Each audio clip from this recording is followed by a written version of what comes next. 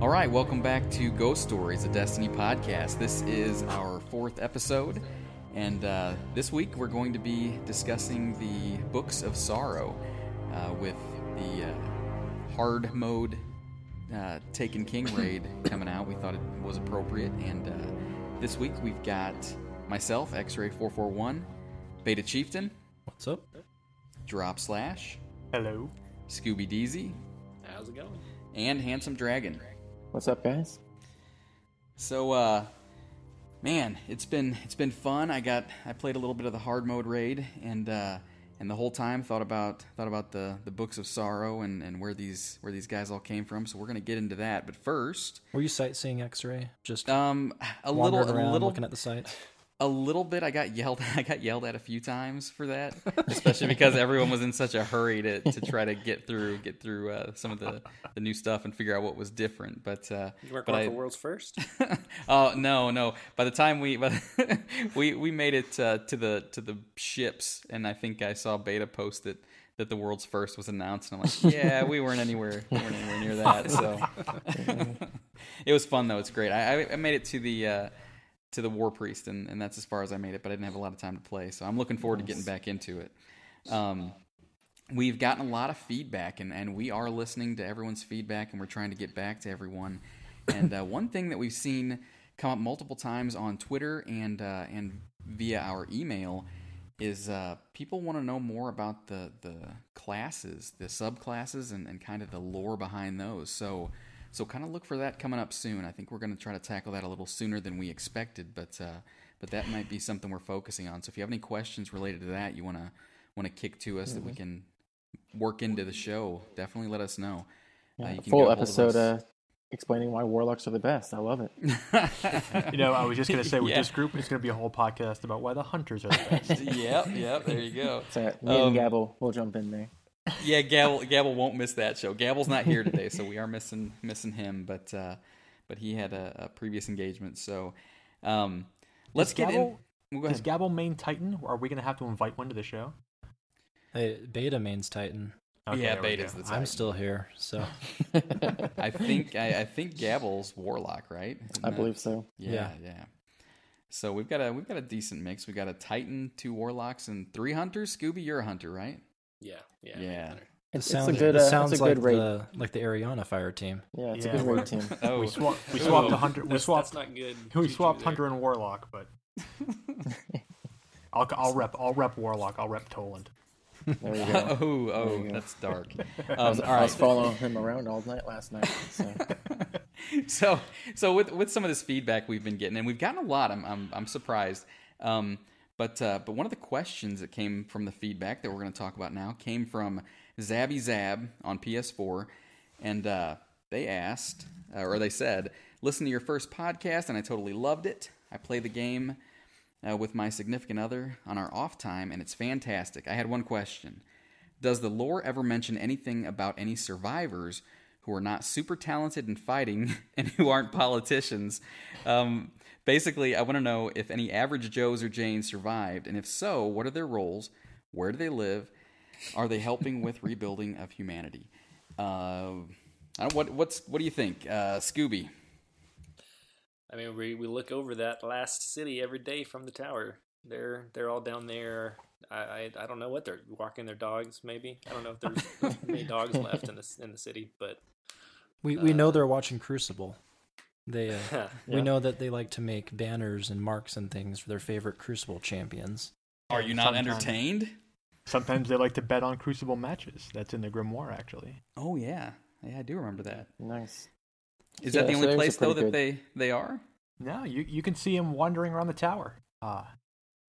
You just take a slow stroll around the tower, and you will hear hilarious flavor text coming out of all the sort of just random folks who are wandering around up there. Yeah, so there's some people down underneath the Future War Cult that are by the jukebox doing some dance moves too. So aside from the city and the tower, aren't there? We've also got some grimoire that points to some cities that popped up like Palamon, and I think that they talk about some of them that existed in the wilds that the Guardians were trying to help bring to the city, and I have to make the assumption that they probably couldn't round up everyone, so there might still be some communities or some kind of colonies out there. So yeah, the human kind of non-fighters and politicians are hanging out there somewhere still. Well, and one of my favorite little things in Taken King regarding that is the new European Dead Zone map, where there's something shooting at the catch in the air from the ground in the city, which infers that maybe there's even a human resistance kind of out in the wilderness, which is kind of a cool thing to think about. You know, and we also have characters like Ava Levante and Amanda Holiday, who we know came to the tower from sort of refugee human groups, and they are contributing to the rebuilding of humanity. Like Amanda takes care of ships and sparrows and the mechanic, and Ava sells us overpriced shaders and banners. But yeah, they're not fighters, they're not politicians, they're just sort of like regular folks hanging out. Well, great. So good questions, Abby Zab. Thanks for giving us the feedback and letting us know what you think about the show. So one thing that we didn't even put in the notes that really just made me think is, when you mentioned the European Dead Zone, Scoob, we had this whole big article that just came out about the story of Destiny and how it was prior to a year before before the launch. A lot changed in there, and people are kind of in an uproar and saying that they're upset they didn't get the story that we were meant to see from who was it, Staten? Is that the guy? And that's his name, right? The original writer? Yeah, just that. And so, we didn't get that story, and there's reasons for it. They make changes like that, and I'm sure there's changes that happen in a lot of games and a lot of movies and things like that we're not supposed to know about. Those people at Bungie, sure, they were anonymous, and they gave us this kind of great behind-the-scenes feedback of what happened. And you know what, though? We didn't need to know that. They should never have said that. They should have never released that, and it just really, to me, it even though it sounds like the story that they had prior might have been a little better and might have had but we don't know. We don't know that for sure, and it just makes everyone wonder. And so I'm kind of upset about that article. I thought it was neat to read that stuff, but at the same time, it made so many people just throw their arms up like, "Oh, why didn't we get that?" Well, we didn't get it because that's not what we got, and so we're not going to focus on that. Again, it's important to remember we've just started year 2 of what is supposed to be a 10-year project. Right. So saying that we're missing something now or we didn't get something we're still jumping the gun here a bit. And again, if these Crucible arenas are any indication, we've already seen like the Eastern Flood Zone, we've seen the European Dead Zone, we've been to these locations.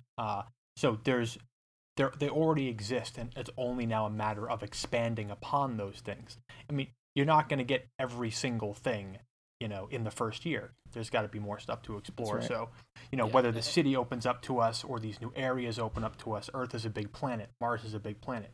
The seeds are being sown right now to get us interested. So when if these things do come to us, we'll say, "Oh man, remember back at the beginning of year 2 when we were so mad that we couldn't explore the European Dead Zone? They just opened the entire European Dead Zone." Yeah, so we've got more stuff that's going to happen, and that's a good point about 10 years. We've got a lot coming, and I think we might have mentioned this before, but John Ryan, who they picked up back at the beginning of the year, who came from Guild Wars 2, is doing a lot of the writing, or not writing per se, but he's overseeing kind of that group, I think. Obviously had a big part to play in what we're experiencing now with the Taken King. And if what we've gotten now is any indication of what's going to come in the future, as long as he sticks around, man, I'm excited. I don't know about you guys, but I've been really happy with. I mean, look at the Books of Sorrow by themselves. How much that offered, and all of the new little stuff that have been popping up. So anyway, I didn't mean to go off on a tangent there. You can reel me back in. I just No, it's all good. Whenever I heard the European Dead Zone, it made me think of that, and I think that we would have done ourselves kind of an injustice if we didn't at least acknowledge that article that came out. So Yeah, and just to add something real quick, I think it's important to remember where you are right now. Like if looking at Taken King and what they added, like that story was great. They added a whole bunch of stuff for us. Like I don't think anyone's going to say that Vanilla Destiny, when released, was a 10 of 10 story, plot, everything like that. But they're improving. They're continuing to listen to feedback from the community and get better. So I mean, year 2, year 3, I can't wait for what they put out there. absolutely. So I'm looking forward to more plot hole. Mm-hmm. we know you are. We know you are, and we'll squash them like we did with Eris's ship. So Well, all right. So where are we gonna get started? What are the Books of Sorrow? Drop. all right. Well, so I mean, the Books of Sorrow. This is this enormous edition. This is probably one of the biggest lore additions to the game since its release. I mean, you could even argue that the Books of Sorrow are bigger than the vanilla story themselves.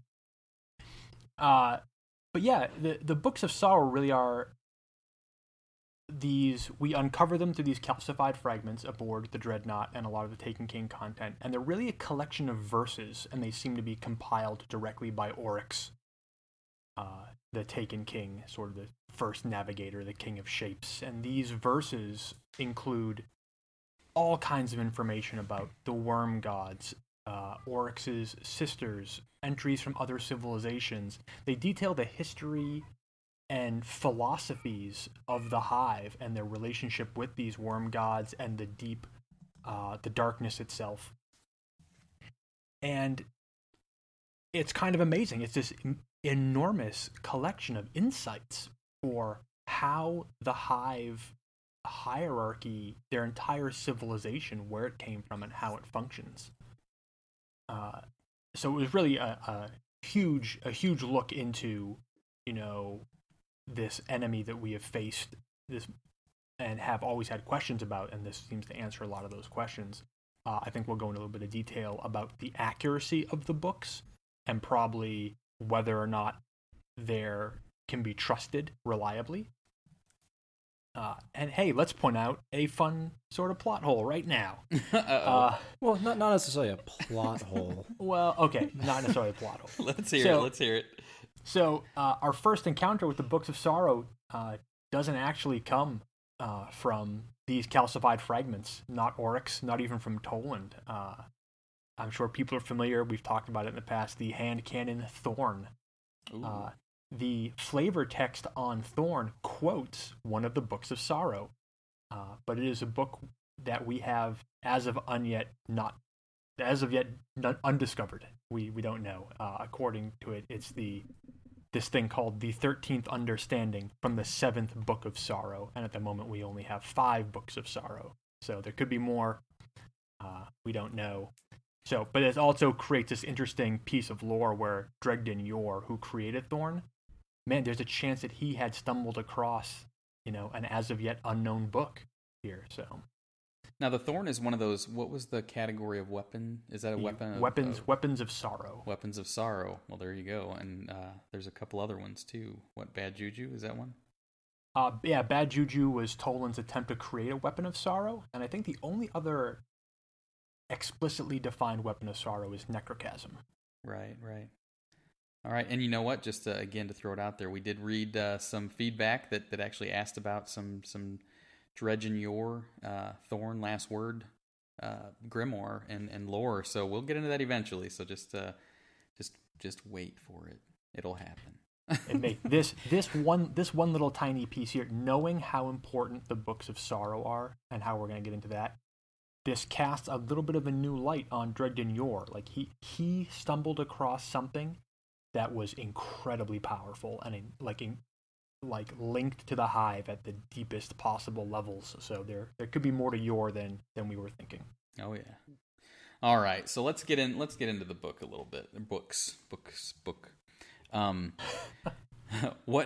So it gives us kind of the origin. I don't want to say the origin story because in Destiny, it's kind of the origin story of the Hive. But they were on this kind of planet, moon, rock. They were on something that was kind of just hurtling through space, and it crashed or split and crashed into this planet that was known as the Fundament, and it's like a gaseous planet, kind of like Jupiter, and when it broke, it created what they refer to in the book as continents, and on these continents, they were all the same. I'm trying to think of how to put this. They were all the same race. Same species. Same species, but different races, so to speak. So yeah, kind of like they broke into tribes on these different continents. Yeah. And we've got, and of those continents, we've got the Osmium Court, the Helium Court, the Bone Plaza, and the Star Surgery. And I think there were other ones too.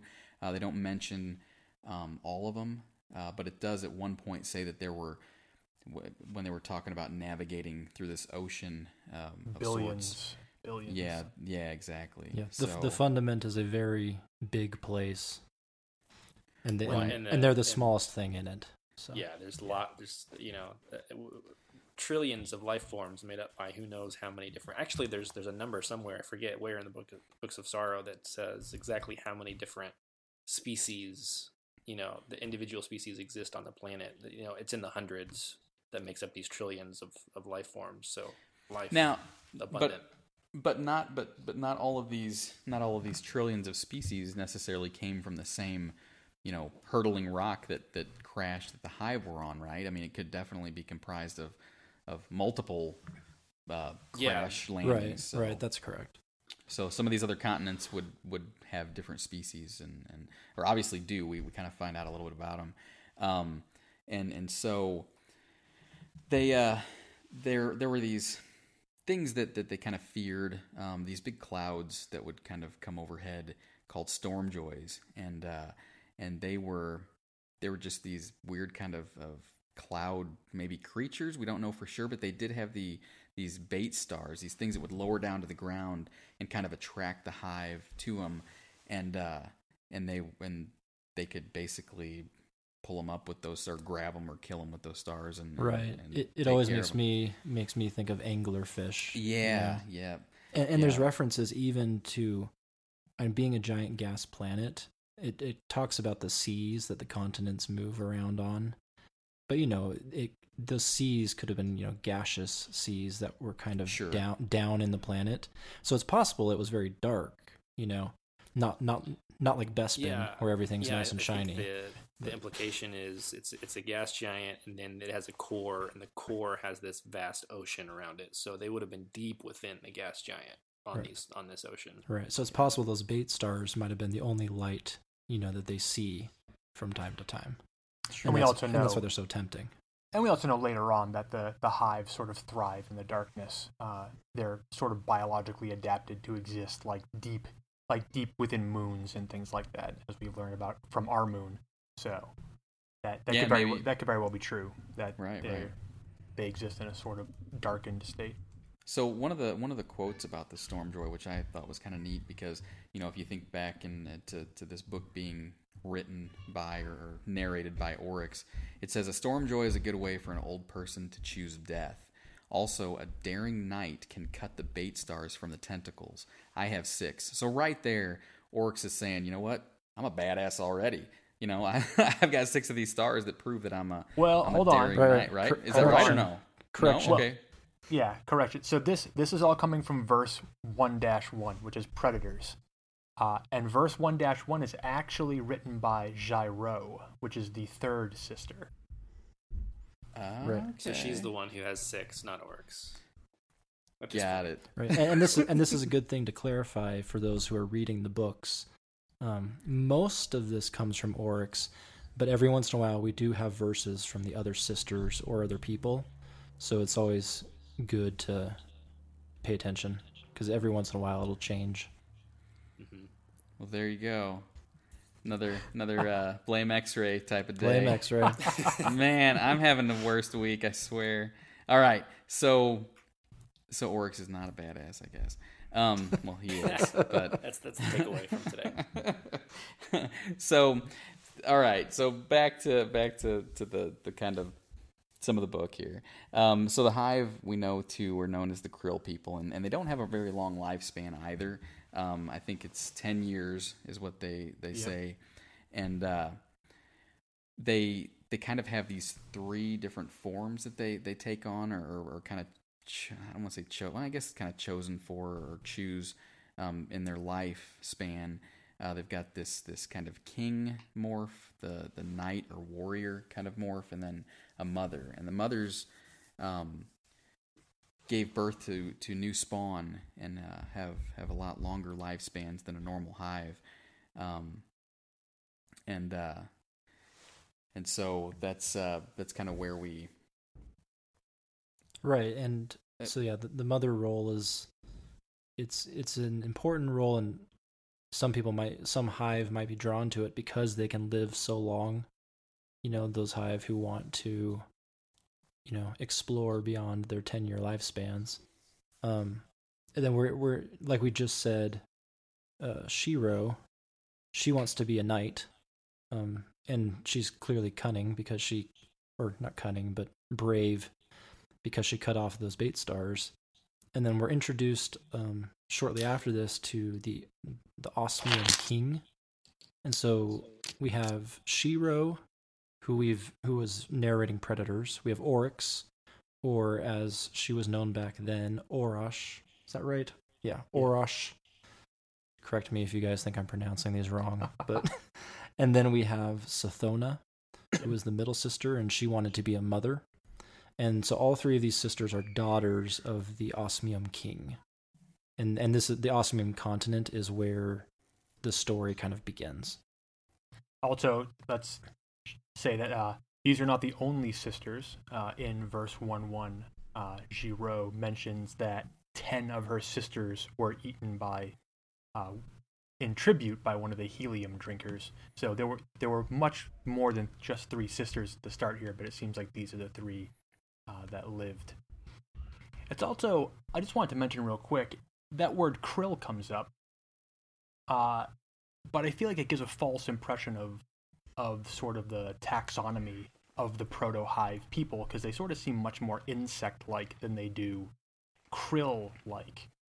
And I believe the word krill here, this is just me personally, is used to represent them more as they're the bottom of the food chain. And this comes up in the Books of Sorrows a lot, and it's a philosophy called the timid truth, where the philosophy of these folks, these proto-hive, they believe that they are the weakest thing on this planet, that they were born only to sort of struggle and die and be the very, very bottom. Everything to them is a predator. So they're not living a particularly wonderful lifestyle here. Like they're well aware of the fact that they are the bottom of the food chain, and that's where I believe that krill reference comes from. Yeah, that's a good point, because whenever I'd read that or like and hear that quote where they say that they're the smallest and bottom of the food chain, like it's hard for me to picture in my mind, what we know of Oryx now, this huge giant. It's like, he was really this bottom of the food chain? That's kind of hard to imagine. So that's a good analogy, I think. Well, they say...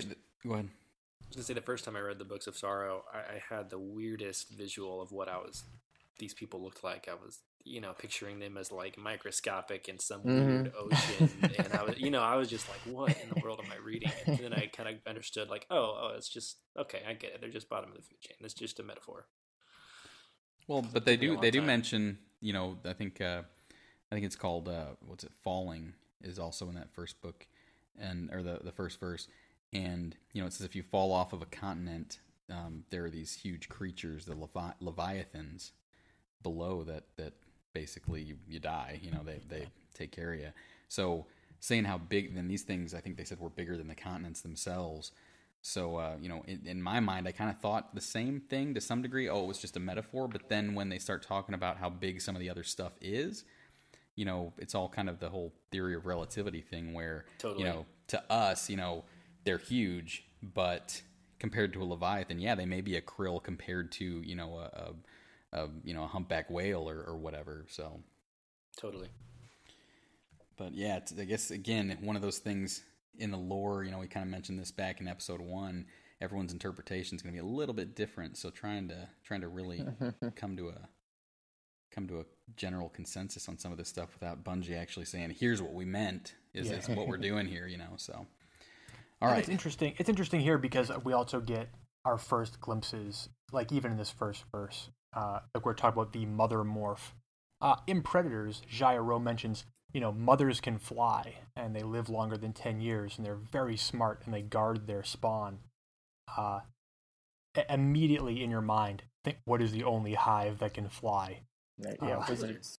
Yeah, and we know wizards are female hive, and they're responsible for the spawn. We learned that sort of from Omnigul, who was responsible for all of Crota's spawn.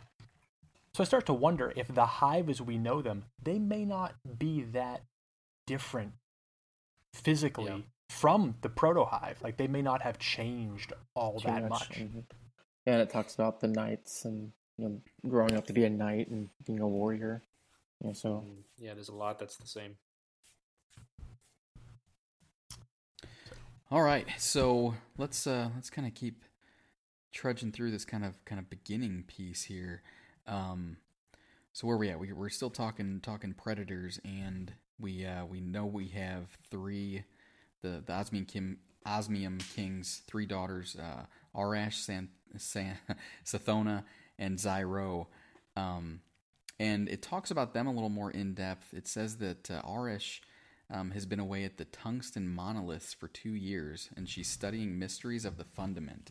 So I thought that was kind of neat to me that you think about that race or that species, the hive, and when this planet or their rock that they were on crashed, it must have somehow preserved some of their history, because she's able to go to these monoliths. I don't know that if she's studying there and trying to learn stuff, and I think later on it mentions there's a few other what were the other places that they mentioned? They were kind of like, I'm trying to look this up now.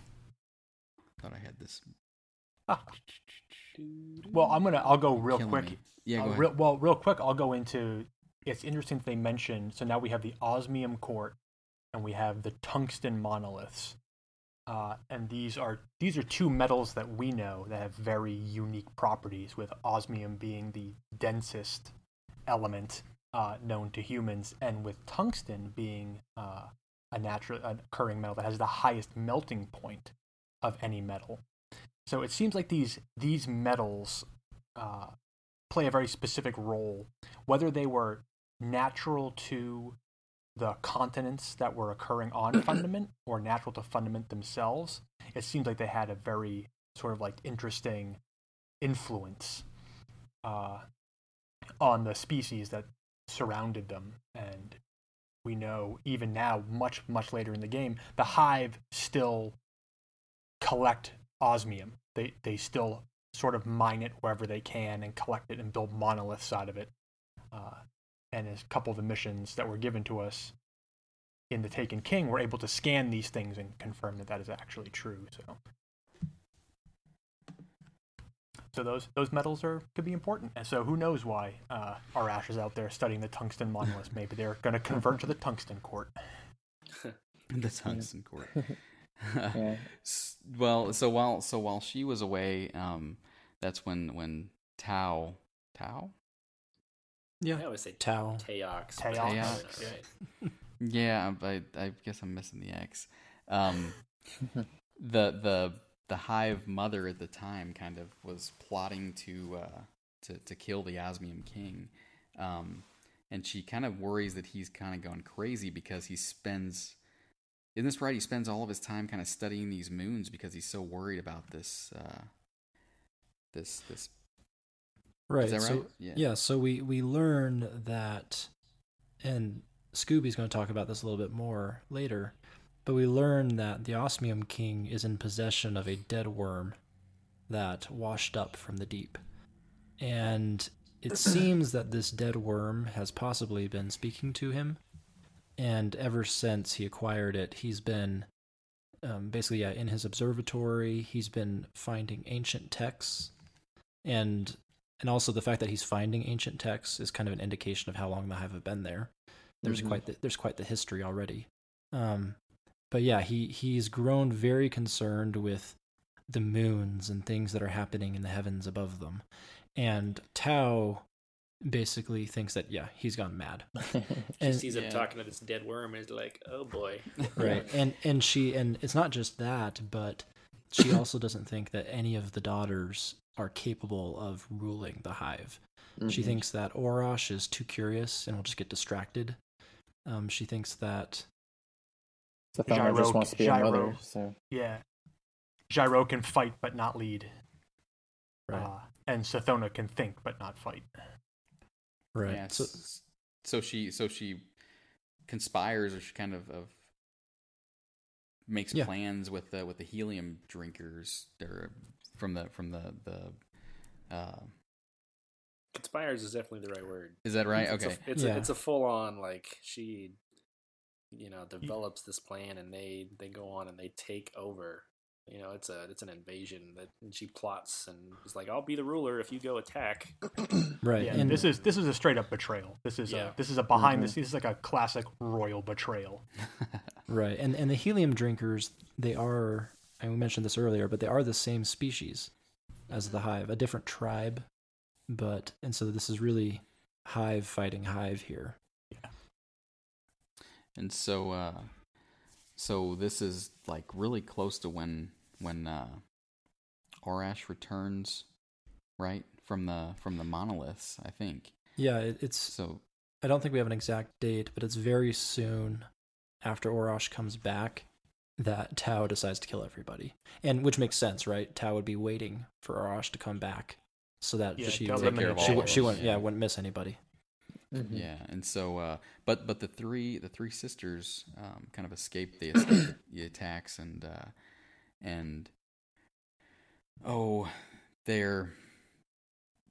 where do they go? Where do they go from? They make it. The first thing they do is they make an oath. The three of them survive this sort of coup, and they make an oath to each other that they will do nothing but pursue vengeance. Mm-hmm. They will reclaim the Osmium Court. They will destroy Teox. Like they are pissed off. Yeah, they all have their individual oaths. Zyro, she swears to basically kill Teox and the helium drinkers who killed their father. Zathona swears to raise up her spawn, become the mother, and Orosh kind of swears to basically follow after their father's footsteps and figure out about this, what's coming, what his madness was all about, and kind of follow his footsteps a bit. Yeah. So and this is again dealing very early on with sort of like these very important factors here, where we have a kingdom with three heirs, a traitor who doesn't believe any of the heirs are worthy, who conspires to destroy the crown, succeeds. The three heirs live and make an oath now for vengeance. And it's very quickly, like, we're only at verse 3 or verse 1-3, the oath, and it's already become very complicated and very political here. So this isn't like a very simple retelling of the origins of the Hive. This is very much, and if we know these books were written by Oryx, who was once Arash, these are very personal. Like, this is like the recounting of a memory of something that happened. It's not like storytelling here. Right. And I thought they did a good job in these books. When I read them for the first time, I didn't know which of the sisters would end up being Oryx. I knew one of them was, and for the first 2-3 verses, I don't remember how many it is until he takes on the King Morph, but I thought Zyro was Oryx. There's the more powerful, the strong one, and then I thought they did a pretty good job of kind of keeping that hidden until later on. Yeah. So, and then we know that after this oath is made, we know that Arash, who just returned from a trip, has a ship on which they can navigate Fundament. So they sort of escape via this Mhm. this ship that she has. The needle, right? Not Not yet. yet. She Not has, yet, but- a boat that they go to, just to escape the continent. Yeah, and shortly after their escape, yes, and you'll see in the Books of Sorrow that Orash is referred to sometimes as the first navigator or the navigator and things like that, and that's because she was the curious one who was exploring, who had this boat, and was out and about, and part of it, and as they're kind of out, wandering through the Fundament after they've been driven from their kingdom, the king's obsession. There's two interesting things that happen. One, the king's worm, we learn later, actually went to Sathona. She came into possession of the worm that the king had. But the king's obsession with the moons, that kind of passed on to Orash. And that obsession eventually became a word, and it helped me. Syzygy. Syzygy? Syzygy. We're all trying to. We all sound like idiots. Great. And so that word, it wraps up this whole obsession, and it's basically, it turns into, they're afraid that all the moons of the Fundament are going to line up, and then when they're all aligned, there's going to be this overwhelming gravitational pull on the oceans of the Fundament, and it's going to create this massive god wave that's basically going to wash over the planet and just wipe out the entire hive species. And annihilate every species. Mm-hmm. yeah, and so that is what the king's fear was, and what Arash's fear becomes as they're out there journeying. And this is an interesting sort of twist here, because this represents, up to this point, they're dealing with this threat of like Teox and the helium drinkers and very sort of like terrestrial threats to their lives. But this represents like a cosmic threat to everything. End of And their species. yeah, Right. So the Osmium King sort of took on that responsibility of finding out what this thing is and died before he could. And now we have Arash taking on that same challenge, like Obsession, almost, right? so. Yeah, so where Gyro is concerned with tracking down Teox and even to a point, Sathona is concerned with, again, revenge. We already see Arash moving away from revenge as a motivating thing to this giant cosmic threat as a motivating factor. Fear is his motivation almost. Her. Sorry. I know I do that all the time. You'll have to correct me. So yeah, so now we're getting, now like the plot is really twisted. So now we're dealing with sort of these threats on the ground to these three sisters and this overwhelming like universe, world destroying threat. And what's interesting is in some of these texts, Arash recounts the timid truth and the teachings of Teox, who was their teacher originally. She says, Teox would have us believe that our ancestors came to the Fundament to hide from the hungry void. And we don't... The hungry void to me sounds like the darkness. Yeah, there's definitely that sort of implication when those lines are said. Yeah. So, and there's another interesting quote, I think it's the very, very beginning, in Predators, when Gyro, you guys had mentioned falling, Gyro says, if you fall off the edge of the continent, you'll die in the ocean. This is a special hazard when our father, the Osmium King, uses the engines. And that line, uses the engines, is interesting to me because it makes me wonder if they're capable of sort of moving their continent through the Sea of Fundament. It definitely has. It makes me think so, and and you think about what sort of abilities in tech and whatever they would have had to even survive the crash into Fundament and to adapt to its environment. Like there's a lot of different stuff that they would have had to really quickly be able to adapt to as their original planet, it starts crumbling and becomes these continents. And, there's having these giant engines on these continents definitely is within the scope of something that they would have needed to navigate through the storms and the ocean, and there's a lot going on. And we know later on that the sisters use moons as a means of transportation. Mm-hmm. So there's a possibility that ability, that technology or whatever it is to sort of harness a planetoid and use it as a ship, maybe that ship, maybe whatever that was, maybe they were running from the darkness before they crashed into the fundament. It's not explicitly stated, but there's a hint at it here that, maybe 10 years ago, or even longer than that, the Osmium King said, "Oh my, the darkness is encroaching on us. Let's fire up the engines and get our sort of moon ship out of here." And then they accidentally smashed into Fundament and shattered that world. That's a good thought. And with that thought, it kind of gives you ideas of why the Hive might be burrowing into our own moon. Just they've used these. They're just gonna fly away with it one day.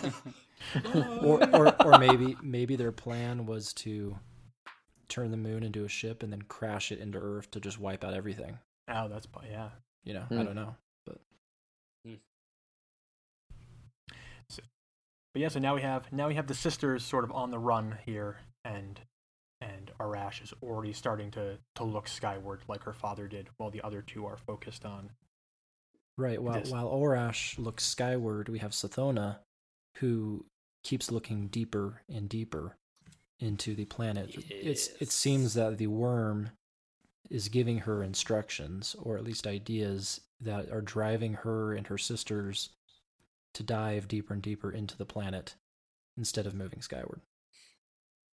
Yes. Yeah, this is an interesting, and there's some interesting lines here too, where she will go off to be alone and then return with some mad idea.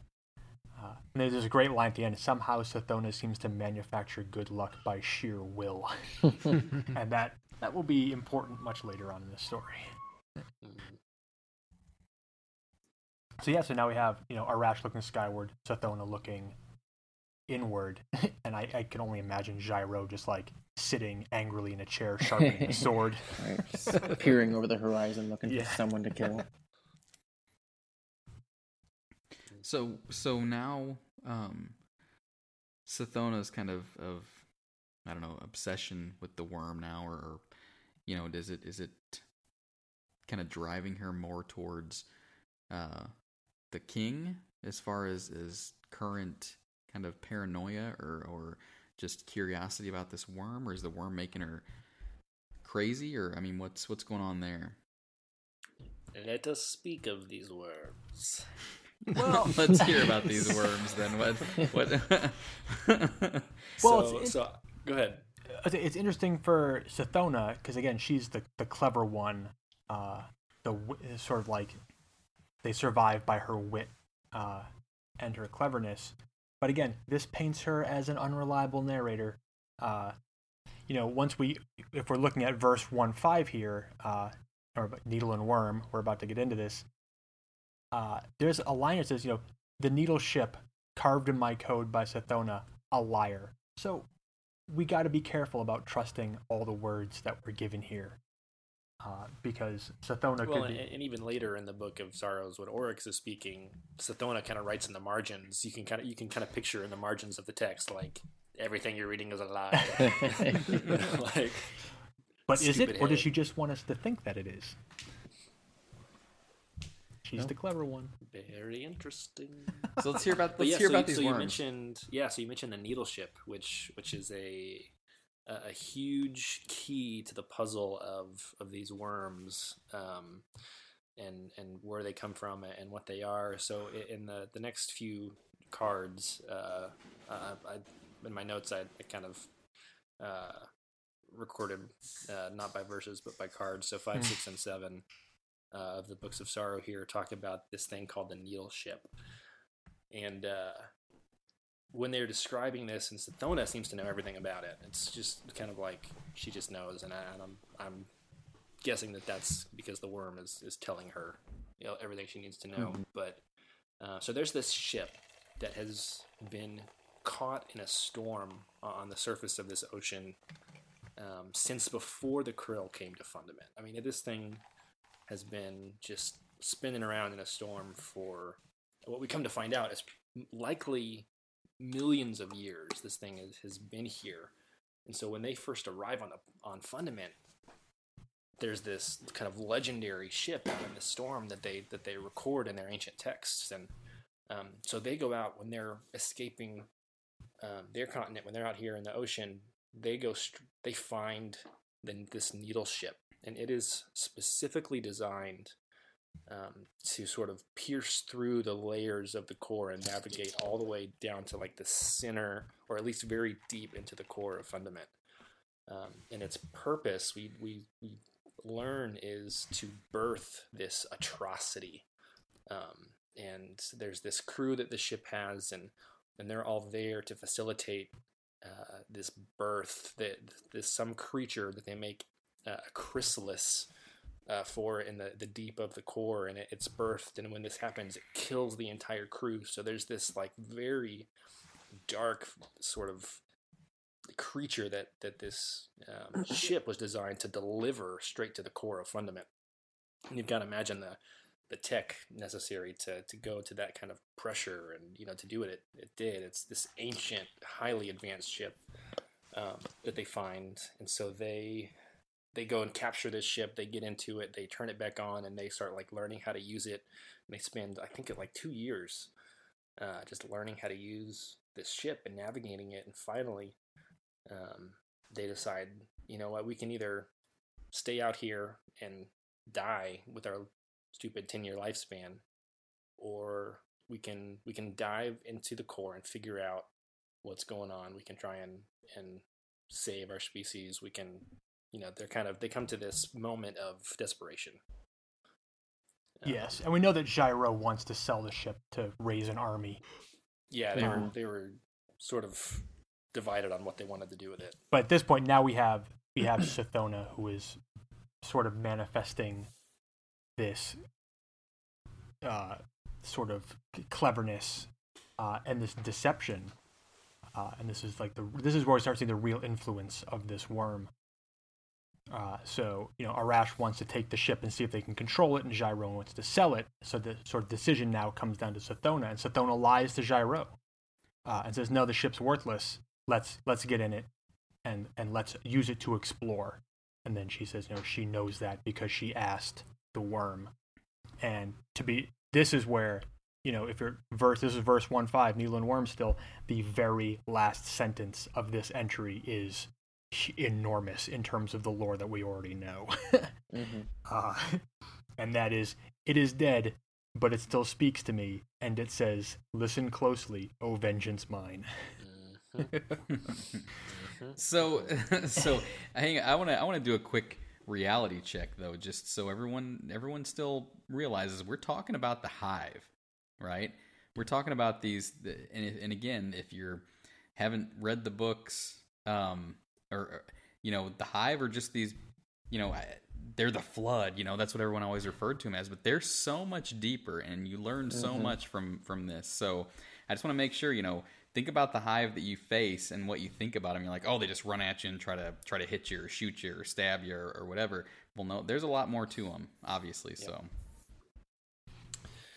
So at this point, they dive. They take this needle ship and they go as far as they can through the core of Fundament, layer after layer, and they come across this being called the Leviathan there, which we mentioned earlier, who's this sort of creature of legend that lives in the deep of the planet, and we'll come back to him. I'm not going to talk about him yet, but they eventually get to this space where they find the 5 great worms, who eventually become the ultimate gods of the Hive.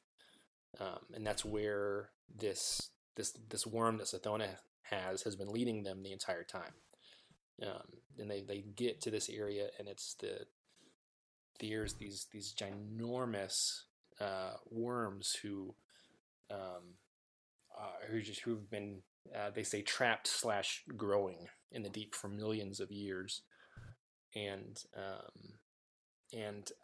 this is a point where when I come back to the needle ship, there's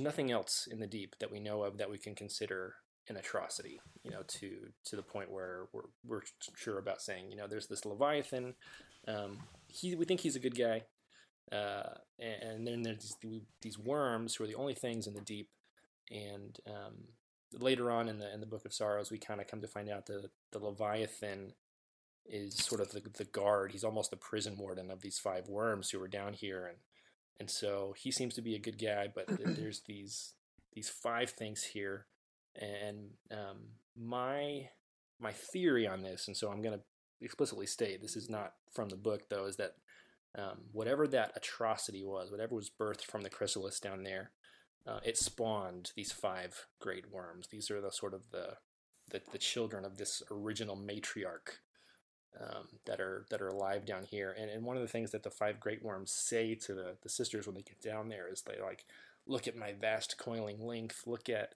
the hiving cities symbiotic with my flesh. And so there's this sense that their own spawn kind of have this symbiosis with them, and so there's an implication that they could have done the same thing with whatever their parent, their mother is. And so so the worms, they're found by the sisters, and they do something really interesting, which is they make these promises to the sisters. They say, well, okay, we know you guys don't want to die. We know you want to save your species. We'll give you immortality if you will take our children, our spawn, as symbiotes and follow your natures. And it's this really weird promise, but they're like, oh, I mean, yeah, okay, cool, yeah, I'll do that. It's like, who wouldn't, right? Right. And Well, it's also, I mean, at this point, we should mention that, the Leviathan tried really, really hard to convince them not to do this. Mm-hmm. Yeah. And I love that exchange with the Leviathan and his sisters. Yeah, I mean, that's one. Oh my God! Did something just crash? Oh, that might have been me moving the couch. No, I think that was my little hive spawn somewhere. No, that's one of my favorite pieces of the Books of Sorrow, is the exchange between the Leviathan and the sisters, and the arguments that are made back and forth. They're just so philosophically deep, and they parallel really well. Like the thing that I think is closest to it would be Satan's argument to Adam and Eve in the Garden of Eden. Like, there's this very the worm tries to Right, you won't position itself. You won't surely die. Totally. There's this who are we going to listen to, the Leviathan or the plain honest worm? Mm-hmm. There's this very sort of biblical argument between light and dark going on. Yeah, and the Leviathan makes some amazing, the Leviathan really does say that, and the Leviathan is one who uses the phrase krill people, but that they were the Leviathan's treasure. They were the proof against despair, that even when you are the weakest thing in existence, that you still struggle and fight and claim life and move forward, which is very much aspects of the light. And that was one of the Leviathan's great hopes. Mm-hmm. And the Leviathan was very concerned that when there's nothing left, when the struggle to exist becomes so great that everything turns to the deep to survive. And it asks them to please reject the call of the deep. And it says, choose the sky instead. And this is where we're first introduced to these concepts that we know them now as sort of light and darkness. Mm.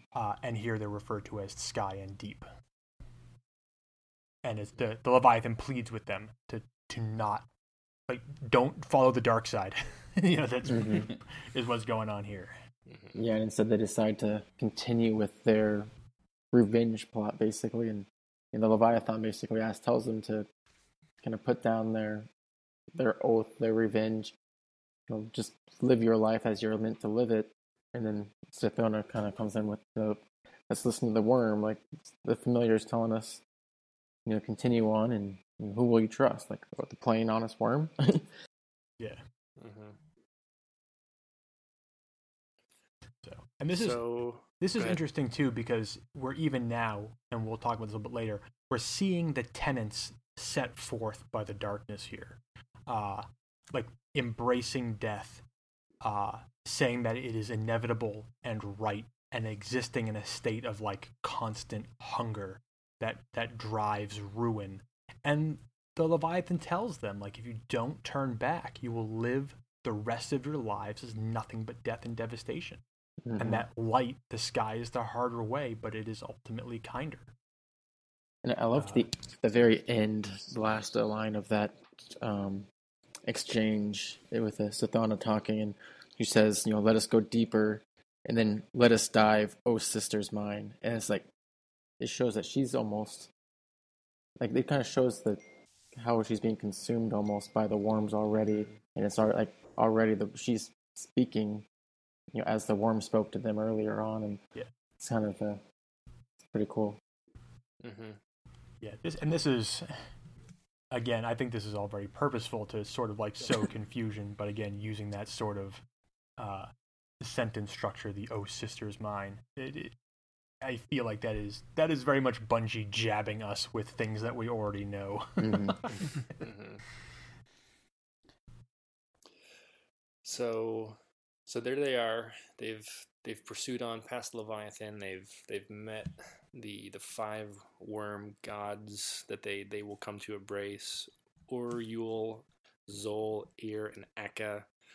And these worms hold the secrets of the deep, these the secrets of the darkness, and they have a lot of power. And what we come to find out is they're the ones who have been drawing all these different races to Fundament.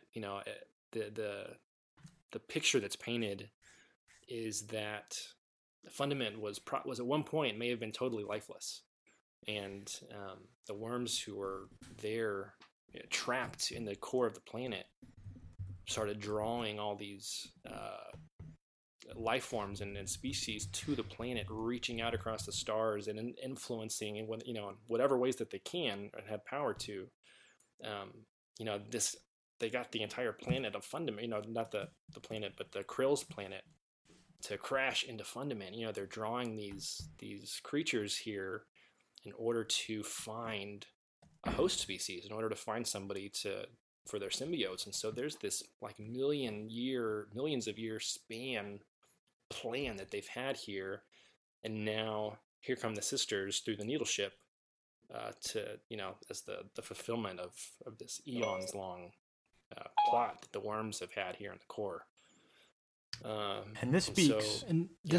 This actually makes me think of the Ghost Fragment Traveler 2, and we were talking about this earlier, how it's quite possible that the Hive were fleeing from the darkness, and then we have this line from the worms that say that they've been drawing civilizations to them.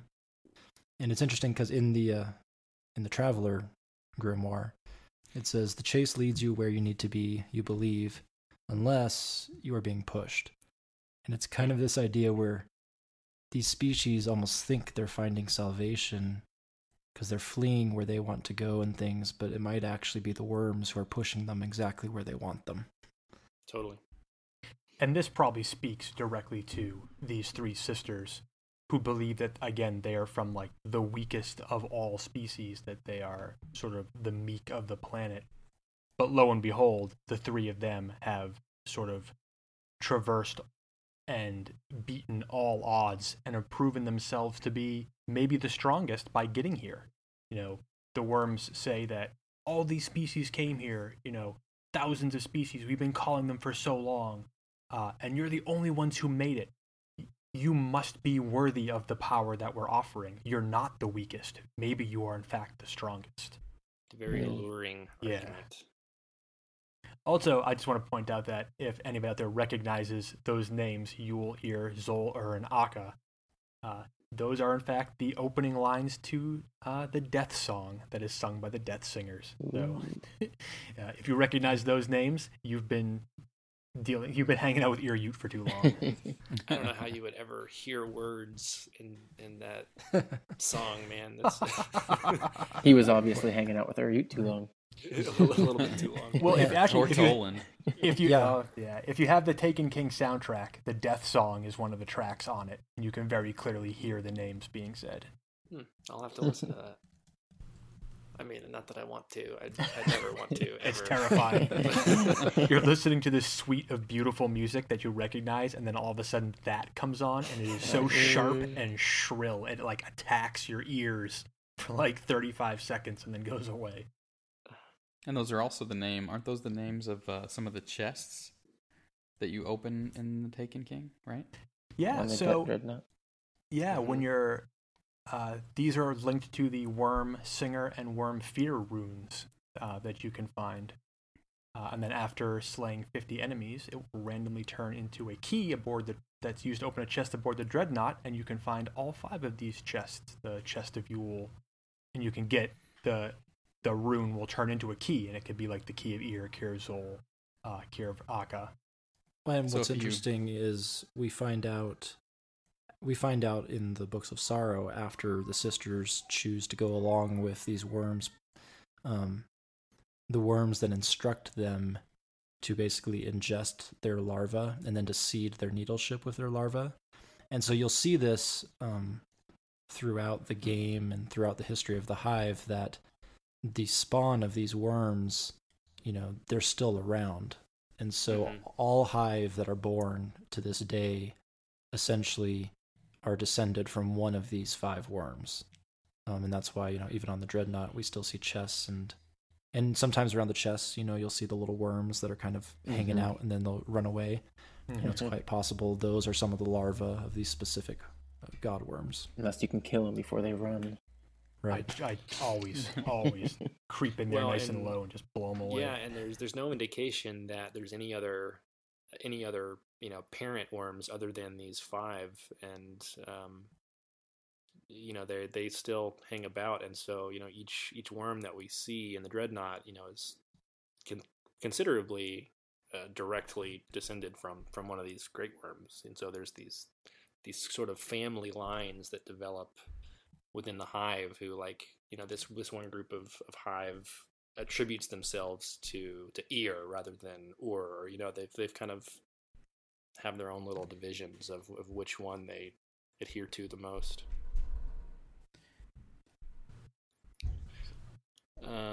But yeah, so keeping with the story, they go back to the surface. They take these worms with them in the needle ship.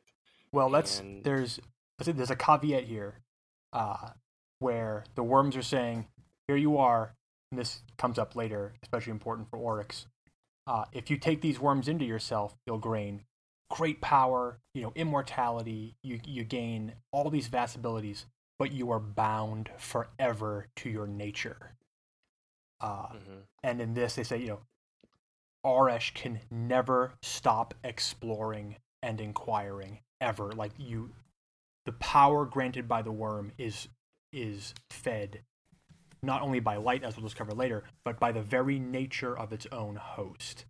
So, Gyro can never stop fighting. Sathona can never abandon cunning. And more importantly for Auresh, can never stop exploring, can never stop having curiosity. Yeah, and I think that part ties, I think Swooby referenced back earlier how it kind of has some parallels to like the story of Satan and how he would tempt you. Like that definitely sounds like a Satan type promise where all you have to do is follow your nature. Like that's no big deal. Like, yeah, you'll live forever, just follow your nature. But you'll see that that's not as easy as it sounded. It comes with a catch, which they'll discover down the road. Yeah. in a big way, and that comes into actually how we defeat orcs in the end is tied directly to that catch. But so they, with this caveat, they go to the surface and they take all these worms with them, and then very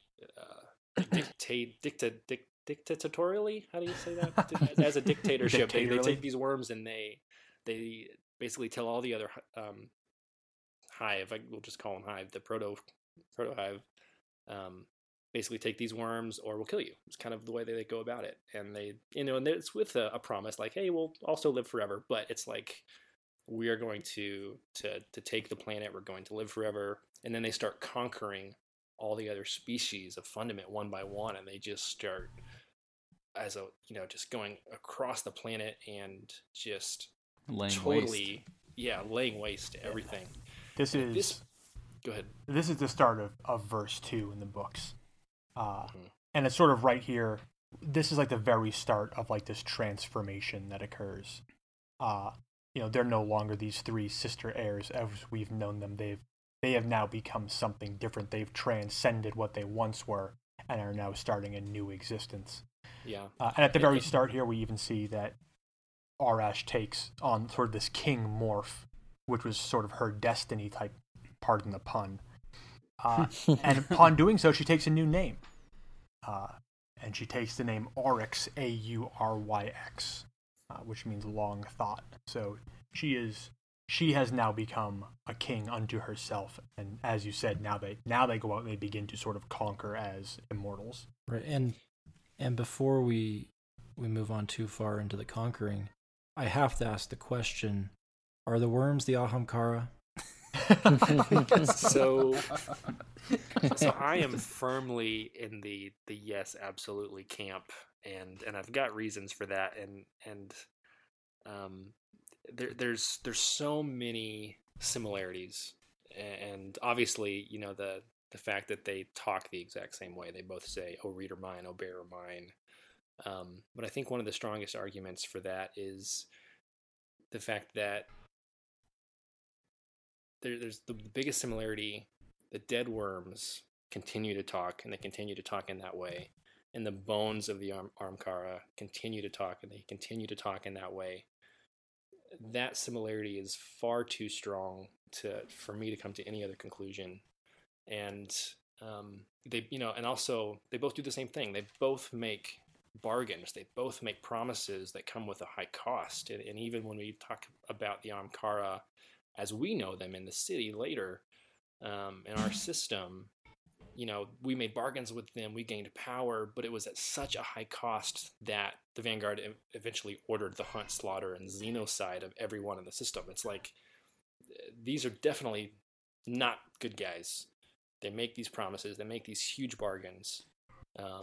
And there's so many familiarities and similarities between these two things. And it's interesting to me that they seem almost more dangerous when they're dead, which I think is one of the reasons why they were in the core of Fundament to begin with, why these worms were trapped there, guarded by this Leviathan. You can't just kill them. You can't just get rid of them and be done with it. You have to literally lock them away in the core of a lifeless gas giant and hope that no one discovers them. That's why it took millions of years for them to draw a host down where they could finally escape. But there's this really sense between these guys that there's some trouble. So I'm trying to understand your position on this. So is it that the worms and the Ahamkara are the same, or that they are infected by the worms similar to the way the sisters are? So, you know what I mean?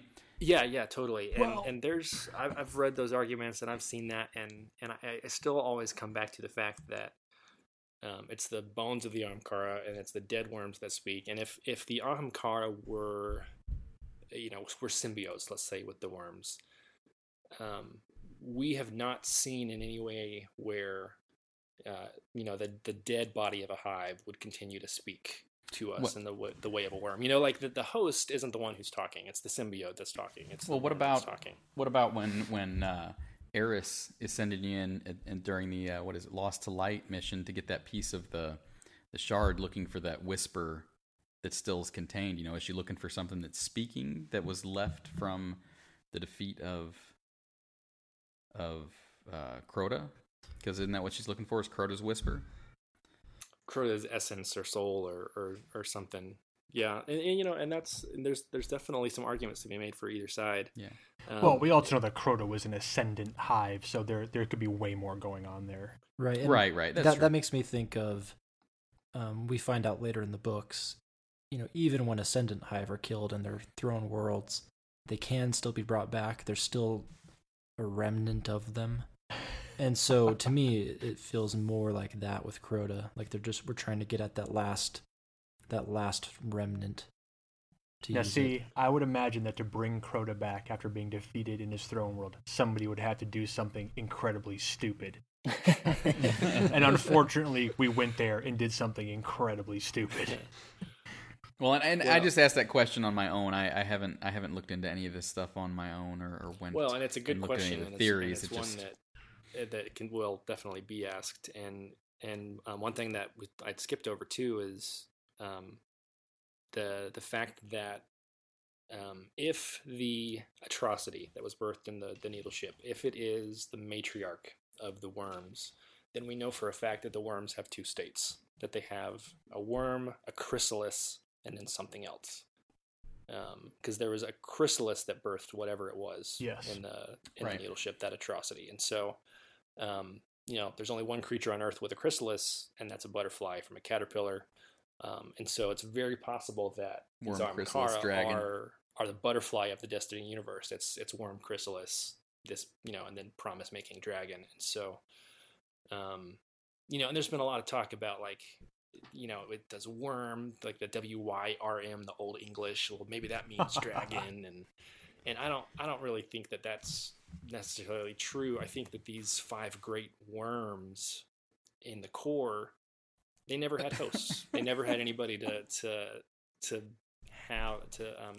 have symbiosis with, and so they never became their final form. They never became Ahamkara, if that's indeed what they are. They never had a chrysalis, and so these are literally just great worms. They're ginormous, millions of year old worms.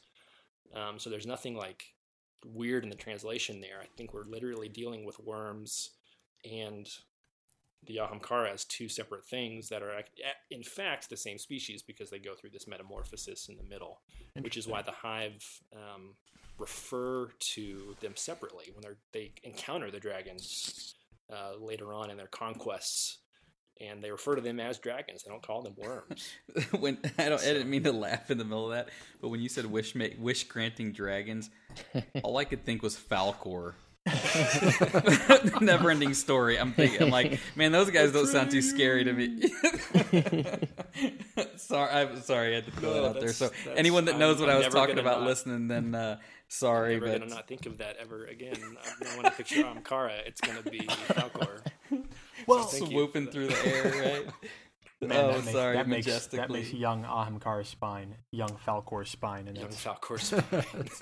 Now, if I ever see a quote that says Atreyu, then I'll be excited. So no, sorry. All right, again, X-ray to derail things. Let's get back on track. Where are we at in the story now? Well, I'll toss one piece in here. Originally, I thought that the Ahamkara were possibly agents of the worms, and that their job was to go out sort of into the cosmos and sort of offer these secrets that would drive people towards the fundament, and that includes the Osmium King. They're like the galactic agents of the worms who are hey, here's fun stuff, here's amazing things, and as those people or whoever they encountered were looking for more power, it would naturally lead them towards the worms, because the worms were looking for hosts to escape to begin with. So have you since changed your kind of position? Well, we find out later in the Books of Sorrow, and this is what makes me question whether the Ahamkara are the worms themselves, is that the Ahamkara work technically against the worms. They're more like free agents than they are agents of any one thing. And we find out later that Oryx hates the Ahamkara. And that Oryx... Once that Savathun goes to vivisect them, I mean, she goes to the Harmony, the ones that are granting wishes to the Harmony people, and they go in with full-blown, So that's for me. It's like, if the Ahamkara were the worm, or were agents of the worm, why would they help the Harmony?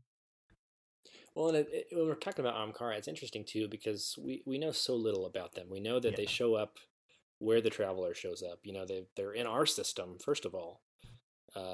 They've been in the Harmony system. They've shown up kind of along the path of the Traveler, and so if the worms from Fundament, if they are Ahamkara, it's I tend to think that maybe they are this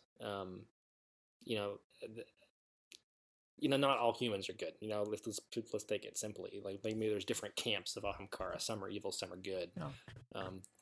There's so many different explanations that could be going on. It's really hard to say exactly what the relationships are until Bungie tells us more.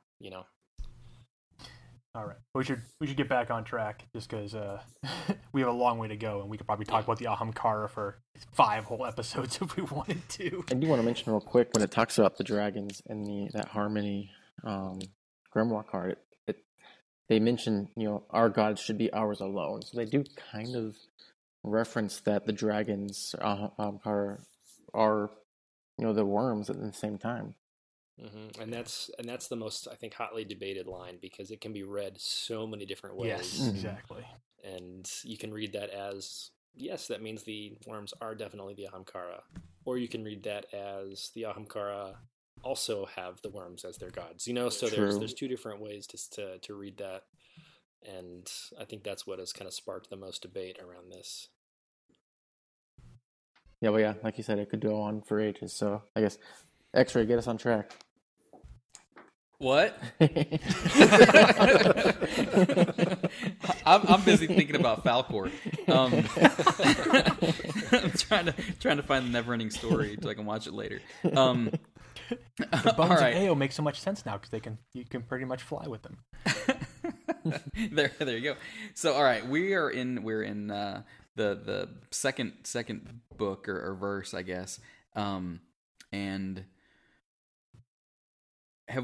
Where did we just leave off? Gosh, we were talking about them conquering. So they conquered, and they stole teleportation power from another species, and the Great Worms broke free of the core, and now they're out in space and killing everything, and it's bad news bears. Well, it's interesting here, because we finally, this is a rare occurrence, we get an actual number. The worms say that there are 511 species on the Fundament. It is so rare for Bungie to give us a precise number about anything. So I wonder how that line snuck past QA. And 5 plus just 1 say plus hundreds. 1 is Just 7. say hundreds.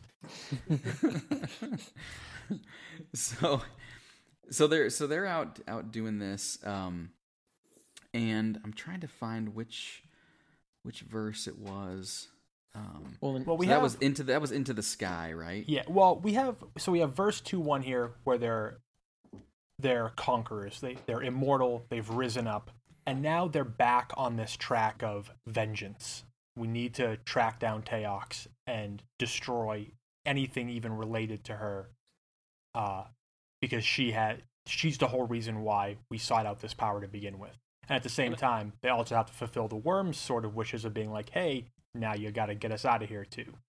And I guess we should mention that that's sort of where that's what's driving their mad killing sprees, is they're chasing down Teox, who keeps taking refuge with all these other people, while she's fleeing from them and trying to fight back, and that's kind of originally where all this destruction is coming from. Yeah.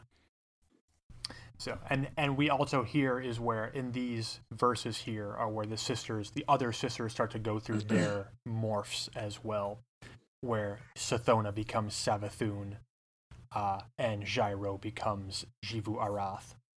So now we're seeing this growth. We're seeing these 3 sisters become something completely different from what they were, and then now they're fueled by vengeance and this immortal power granted them by the worms, they're becoming something more than what they are, and we sort of know what that's leading to, and we'll work towards that.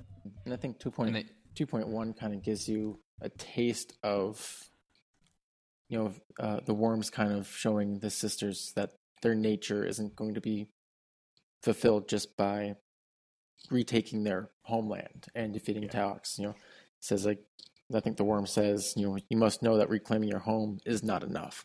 It's like that was their original goal, and that was kind of why they made this deal. But now they're kind of starting to get a taste to see that that's not going to be enough to satisfy their nature and satisfy their worms. Right, and if X-Ray will allow it, I can go into our next section of what their new purpose kind of becomes after they realize that vengeance on the Fundament won't be enough. Well, they decide to leave, right? They realize that they want to, for I guess a number of reasons, they need to leave the Fundament. Right? Is that where you're going? Yeah, and further than that. So what I want to get into is a little bit of the philosophy behind what they're doing now, because after they leave, the worms teach them something called the sword logic, and the sword logic is really what drives all the other Hive actions from their leaving Fundament all the way down to our time. Well, before we get to sword logic, there's one really important thing that we should mention here. And that is in verse 2:4, and that is when we get our first mention of a traveler. Yeah. So early on, when we talk about this God wave, right? It's when these 52 moons, and they mentioned that I think way back in verse 1. Yeah. That there were 52 moons, and this which one was it you mentioned? It was 2:4. 2:4 is called 52 and 1. So go ahead. I didn't mean to interrupt you. Oh, it's interesting. So that they discover that there's 52 moons of Fundament, and one of them hosts a very, very, very advanced civilization. They're starfaring. They're powerful. Beyond anything they seem to have encountered so far, and they call them the Ammonite. And we know that they're a species of bony, six-armed cephalopods. I'll inject here that we have a fan of cephalopods in the form of I'm sorry, his name is escaping me at the moment. The third member of the Vault of Glass fire team. Pahanin? Yeah, Pahanin. He was Pahanin. In any case, we discovered that these Ammonites, they're a race chosen by the Traveler. We discover a 53rd moon in the orbit of Fundament, and it is the Traveler. And it's very clearly referred to as a Traveler, the divine presence of the sky. But we also learn that the Traveler is responsible for the alignment of the moons, the coming of this great disaster that I'm not even going to try to pronounce.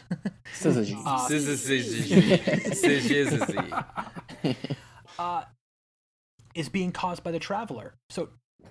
So now we have the Traveler has existed for millennia. The Traveler was there at the birth of the Hive. Now we know this, and it's chosen a race. It's advanced that race to an amazingly sophisticated degree. It's doing its Traveler thing, but it's also may also be responsible for a great disaster facing this system. And just as a personal note, this card bothers me for the very next line, which is, you'll have to kill them all and take their stuff. Like, what? I love that. I was just going to say that. I feel like this is monkeys typing out Shakespeare, and this is the one line that didn't quite make it. Take their stuff. Awesome. Take their stuff. Now, before we move past that, isn't there, in the Books of Sorrow, there's a little bit of conflict as far as actually who's causing this God wave? Like, it isn't there's some accusations going on that the worms might be causing it. Isn't that right? Is there? I'm under the impression that the Traveler was causing. I'll have to dig in and find it. Maybe we can. I don't have it in front of me right now, but I know, or at least I remember there being a little bit of doubt further on that's cast upon. Interesting. Originally the thought is it's the traveler, but then it becomes there's some doubt that maybe it's actually there's some deception happening with the worms, and they're actually been behind it as sort of a driving force to force the hand of the Krill. Oh, I see. So I guess I'm just been thinking here, and I could see, based on what we know about the traveler when it comes here or to us, terraforming the planets and making life better and making things great for everyone that's kind of involved. And so I don't think we know. Do we know how long the traveler sat there in that system with the fundament? I don't think it really. We don't really. Says. At this point, it's got to be well, I guess it doesn't. No, I was saying it's got to be less than 10 years, but that's not true. Yeah, but what I was going to say was, maybe if the traveler is responsible for the syzygy, look at that might actually be right. That might be right. Maybe it's because the traveler was there and trying to make things better and realize this is kind of a lost hope. It's and maybe it's better off that we just kind of wipe it clean and not let this here we go, darkness escape or infect the rest of the great things that the traveler wants to do. So I can definitely understand why the traveler may want to cause that or may do that. It kind of makes sense to me. And that's another point that could be made here, where it's like, if the traveler is an agent of the light, and the light knows that these 5 worms are trapped inside this gas giant, it could say to the traveler, this is our chance to destroy these things once and for all. And we're going to have to destroy 511 species that crash into the fundament, but for the sake of the known cosmos, let's annihilate them once and for all. Line up the moons, cause this massive catastrophe on fundament, and destroy the worms all at once at the same time. Or if this god wave wouldn't necessarily annihilate the worms, at least the travelers getting rid of these 500 potential hosts. Yeah, exactly. Yeah, these other hosts. species that could help to spread the worms, or not. That's what I mean. And it makes me wonder if the Leviathan isn't also an agent of the light that can work with the traveler. And I apologize that this reminds me of Halo rings. It totally does, man. It definitely feels the same. But that's one of those things where it's like, okay, the Leviathan is actually like essentially, a Halo ring, and to trigger it, you need a massive, magnetic pulse, and you can do that by lining up these planets. So you stick the traveler at one end and the Leviathan at the other, and you create this magnetic wave that detonates, or causes this god wave thing that annihilates all the potential hosts for these worms, similar to what the Halo rings did with the flood. Well, and it's interesting too, because as soon as the worms make it to the surface and they start, taking symbiotes and conquering the surface of Fundament, the Leviathan's quote agents, whoever these random agents are, they go into panic mode and start destroying every orbit capable ship on the surface of Fundament in order to prevent the worms from being able to escape into orbit. So Leviathan is definitely on our side. He's trying to get the worms to not escape Fundament. That is his goal, is keep them on the planet no matter the cost. And he ultimately fails miserably at that. Bungie, you're so predictable. Okay. Wow. All right. So we're past the 52-1 verse there. Yeah. Well, and it's interesting once, because then the sisters, they go to destroy the Ammonites under the direction of the worms, and then they want to go. Their plan is, once we destroy the Ammonites, then we'll deal with the traveler. But you see in verse 2:5 that the Ammonites actually kind of defeat the sisters for quite a while, and it's Aurochs's failure that he kind of struggles, and the Ammonites start to push them back a little bit. Yeah, we sort of learn that strength is not enough to defeat them. Mm-hmm. You can't they cannot face the Ammonites on their own terms with the traveler behind them and win. They have to find another way to destroy the Ammonites because they're just too powerful. So why then in 2.5 does it say with Zyvu Arath, you cannot defeat the Ammonites and Teox in line combat? So why would it mention? Is there something that brings the Ammonites and Teox into kind of the same line, or they're not working together, right? She had fled there, if I'm not mistaken. That's where she had She's taken been refuge. fleeing from moon to moon to moon to escape them. Got it. All right.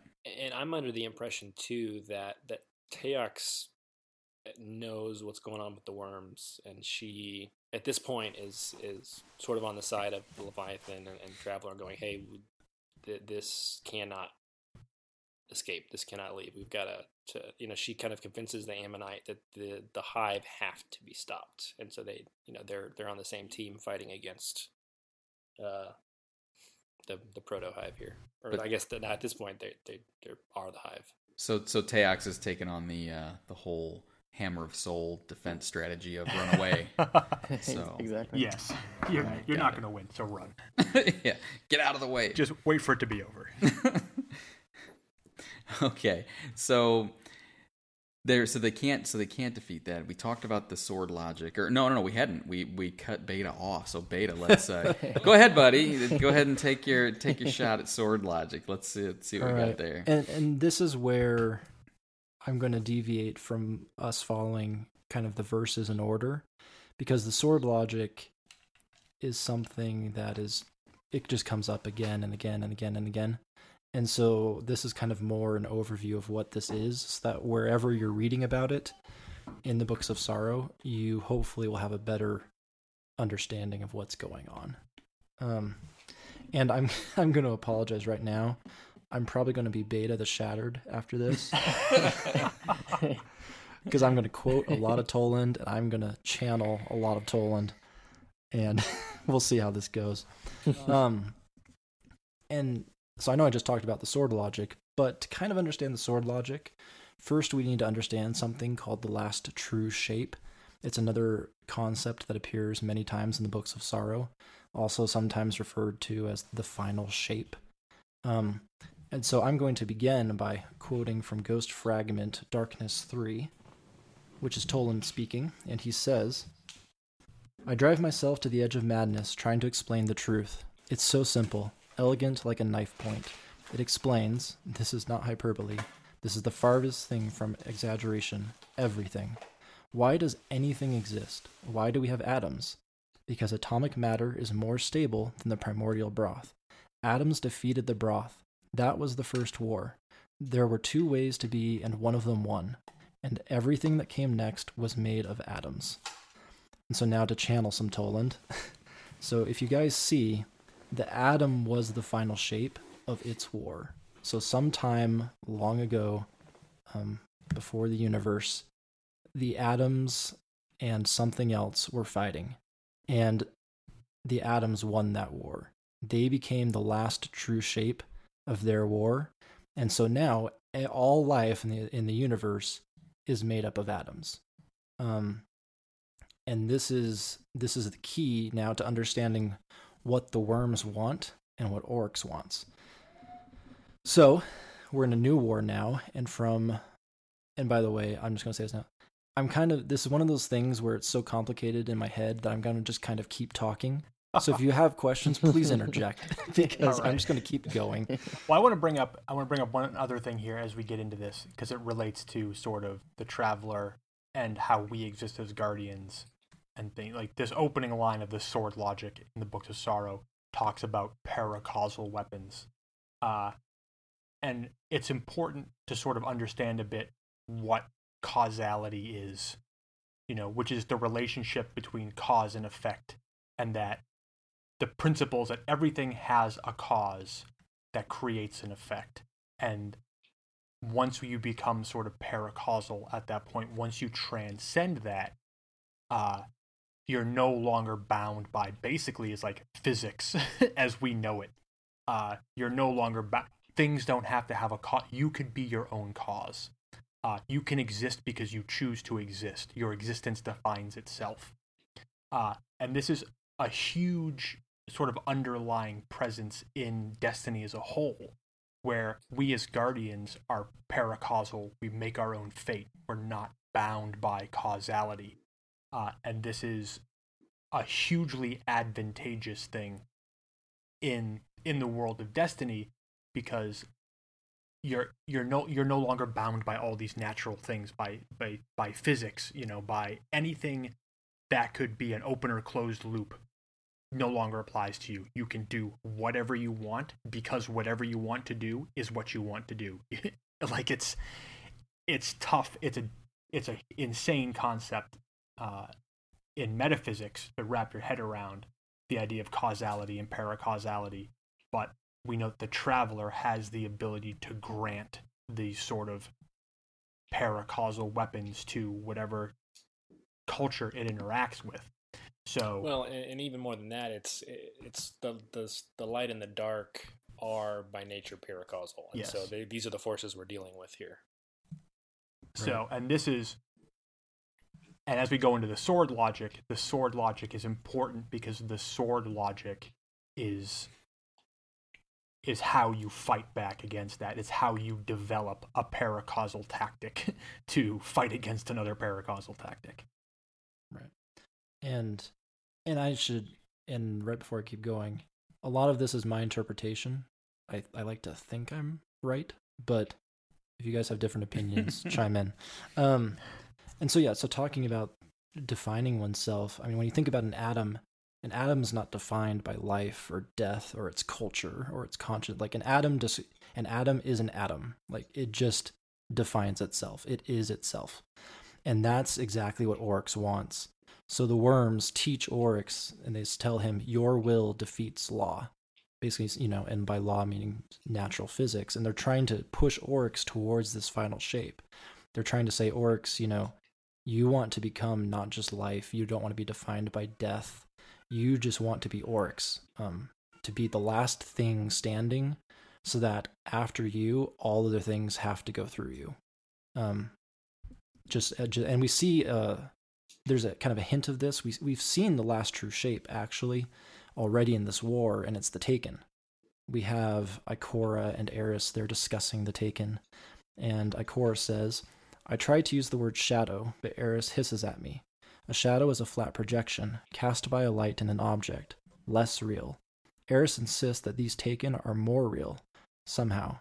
She uses words like inhabited, exalted, rendered final. And so we know that the Taken are bent by Oryx's will, so the Taken really are a manifestation of this new last true shape. Just as we're made of atoms, the Taken are essentially made of the will of Oryx. And they are Oryx, and he inhabits them, or his will inhabits them.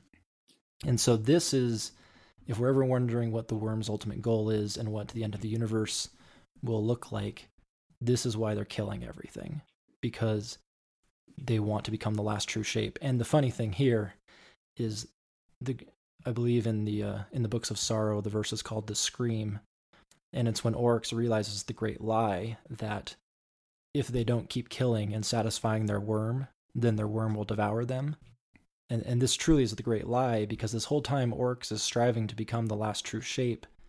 But if you are the last thing standing, ask the question, is there anything left to kill? If you can't do anything else, can you satisfy your worm? And so in the end, the worm would be the one who's truly the last true shape, because Oryx would cease to exist, the hive would all die, and the worms would be the ones who are actually standing in the end. Such as something, the great deceit that is involved in all of this. And so now that we've established what the last shape is, we're going to get to the sword logic, because as Drop said, the sword logic, and again, this section is much more my interpretation, but it's how I believe that they get to become the last true shape and how it works. So we actually have an awesome Grimoire card called Sword Logic. And so the worms tell the Oryx, they say, kill 100 of your children with a long blade. Oryx, and observe the change in the blade. Observe how this universe shrinks from you in terror. Your existence begins to define itself. And so here we see that the will of the wielder, so Oryx's will, is executed basically through this blade and his killing.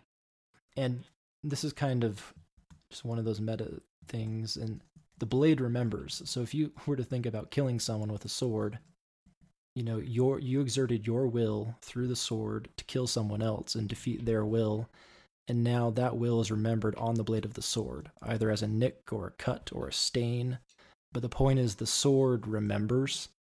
It remembers that it triumphed, and and it also is a bridge between the will of the wielder and the defeated will of the victim. And so we have, I believe these are Toland's words again from the Grimmer card, Ascendant Sword. Yep. And Toland, he's describing this concept of the sword being a bridge. So he says, a shredder or a boomer is a powerful weapon, but it kills acyclically. You see, it sends out harm and it takes nothing back. The bolt passes away into nothing. A sword, though, a sword is like a bridge, a crossing point. The sword binds wielder to victim. It binds life to death. And when the binding is done, the sword remembers. When the boomer's fire has burnt away into axion and neutrino scatter, the sword goes on, hungrier and sharper. Understand that this nightmare logic underpins his nightmare world. And here, Toland is referring, his is Crota in this case. And the nightmare world is the throne world of Crota, which we entered in the raid in the Dark Below. The Oversoul Throne. Yes, the Oversoul Throne. And so, basically, when Oryx and his sword take a life, all that remains is the sword, obviously, and the wielder. And so now, this is where it's going to get a little bit more crazy. We need to take this metaphor and think of it in terms of the universe. So we've been discussing just Oryx killing people and his sword. But now if we think of it in terms of the universe, there's life and there's death. But there's also this bridge between life and death. There's whenever someone dies, there's this little transition that somehow we transition between the two states. And that's described as a bridge. And so now, basically, the sword logic taken to that level is for the hive to essentially inhabit that bridge. So if I'm sounding crazy, I'm told, and this is where it just gets crazy because it's like it makes sense to me, but probably nobody else. But basically, if you have life and then you have a bridge and death, and so you want to wield the bridge just as someone would wield the sword to execute their will. And so it says in another Grimmer card, the Incision from the Books of Sorrow, Savathun said, Oryx, my brother and king, I have studied the wounds cut by the worm our god. Also I have studied the manner of your death and return. These two things are the same, for they are predicated on death and the passage through cut spaces. Let us practice the sword logic until we are sharp. We may then cut our own wounds and step through. But Sivu Aroth said, Sister, I'm already sharp. Look, my sword cuts into another space. And she cut her way between moons through green fire and joyous screams. And so the key to this verse is, we want to focus on death and the sword logic being about nothing but death. But what it's really about is the practice of death. It's when they say they want to make their sword sharp, they're saying they want to make their wills sharp so that they can essentially cut into the space, the passageway between life and death at will. And they learn that technique by practicing killing, because the closer they are to death, the closer they are to the passage, to the bridge. And so that's how they learn to cut through. And basically, this is what the throne worlds are. And it's not that the hive are creating these throne worlds because they're trying to escape death. That's kind of petty. What they're trying to do is to create these throne worlds so that they can control the bridge between life and death. So it's not just to escape death, it's to control the bridge between the two.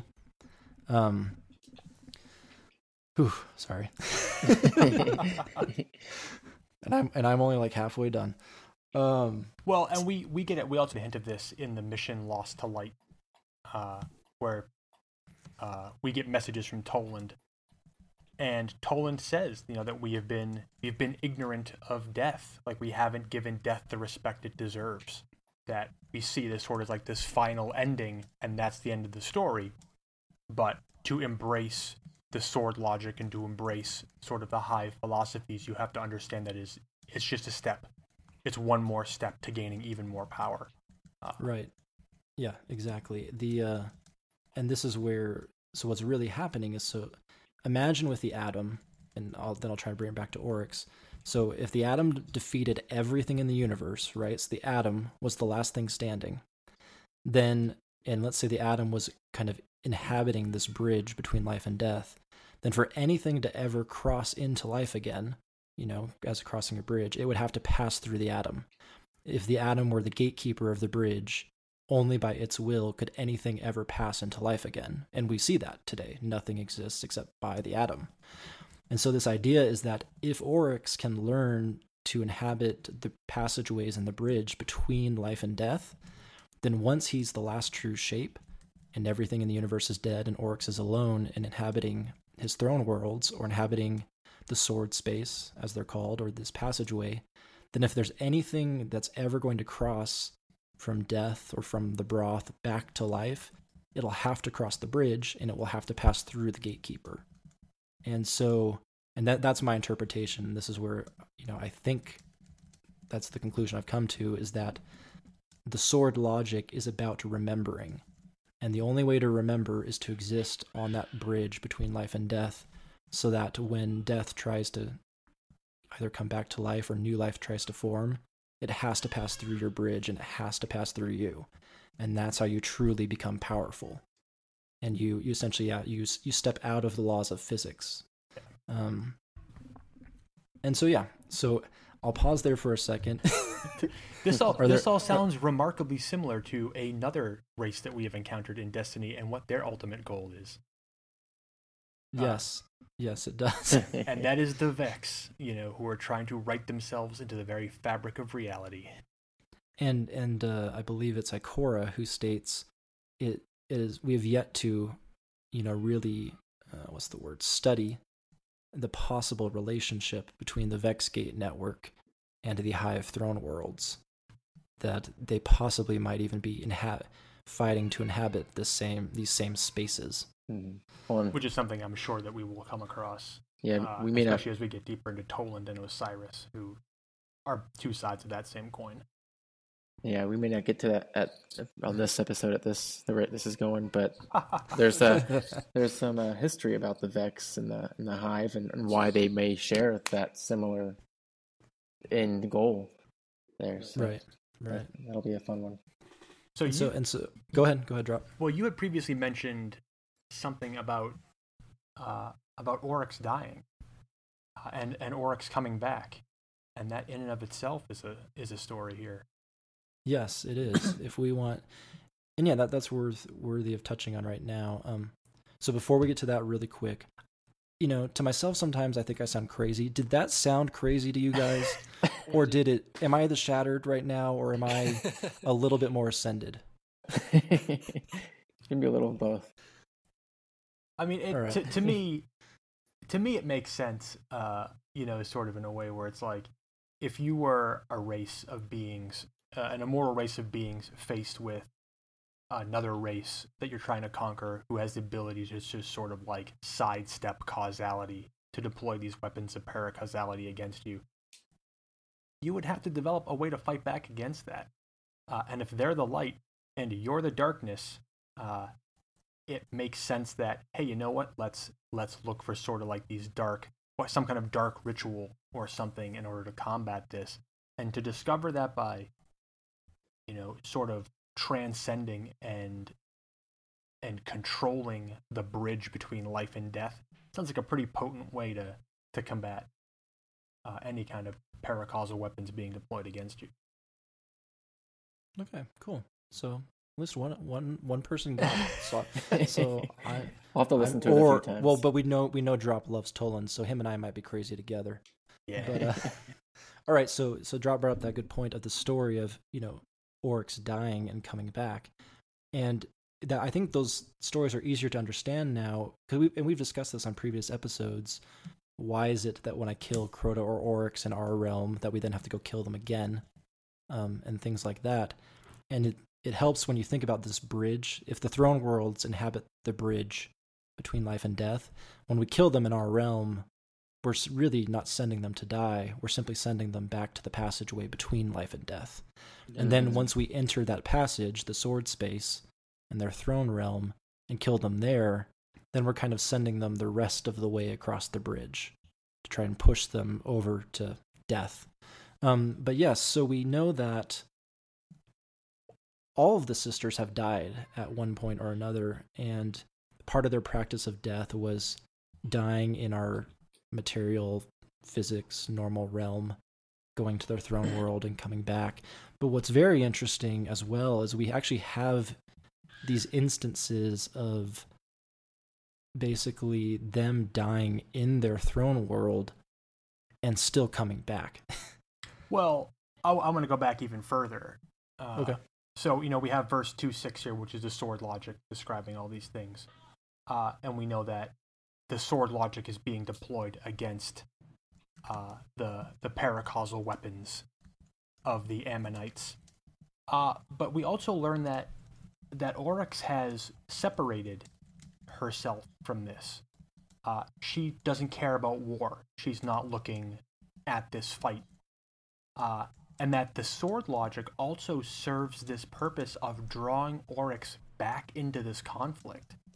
Yeah, kind of the paracasual weapons used by the Amorites kind of piqued her interest. Yeah. A little bit.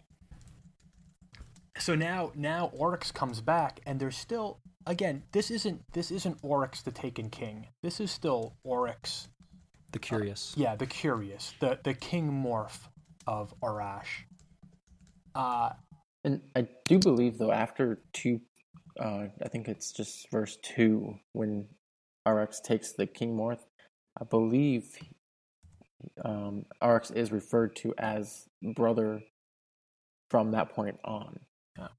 If I may be mistaken, but I believe that is what happened. Now, I see he's referred to as with male pronouns, Mm-hmm. him and his. But upon returning to that war, we learn that Oryx didn't necessarily immediately start to fight, that Oryx tried to parlay with the Ammonites to create some kind of neutral ground to sort of, I guess, work out a deal here. I mean, if you have two, now you have like the paracausal weapons of the Ammonites and the sword logic wielding proto-hive army. No one's going to win that. And that Oryx is betrayed, much like his father was. He's betrayed. And Savathun murders Oryx. Sister. Yeah. And I like how the in the verse there, how the worm says, she couldn't have given you a better gift than this betrayal. It was the best gift of love, basically, that she could have done. Well, this is where those throne worlds first come into being. This is the first discovery of that, where Oryx is murdered by his sister, and the worms say to Oryx, you came from weakness, you came from the most hostile of conditions. It is now your responsibility to continue to create that throughout the universe, even to your sisters, and even to your own offspring, the beings that you create. Your job is to create the most hostile of conditions to prove the strength of their own existence. So in this, using this philosophy, Savathun betraying Oryx was a gift, but that even though his body was destroyed, his will at this point is so strong that it has created, it is safe on the bridge.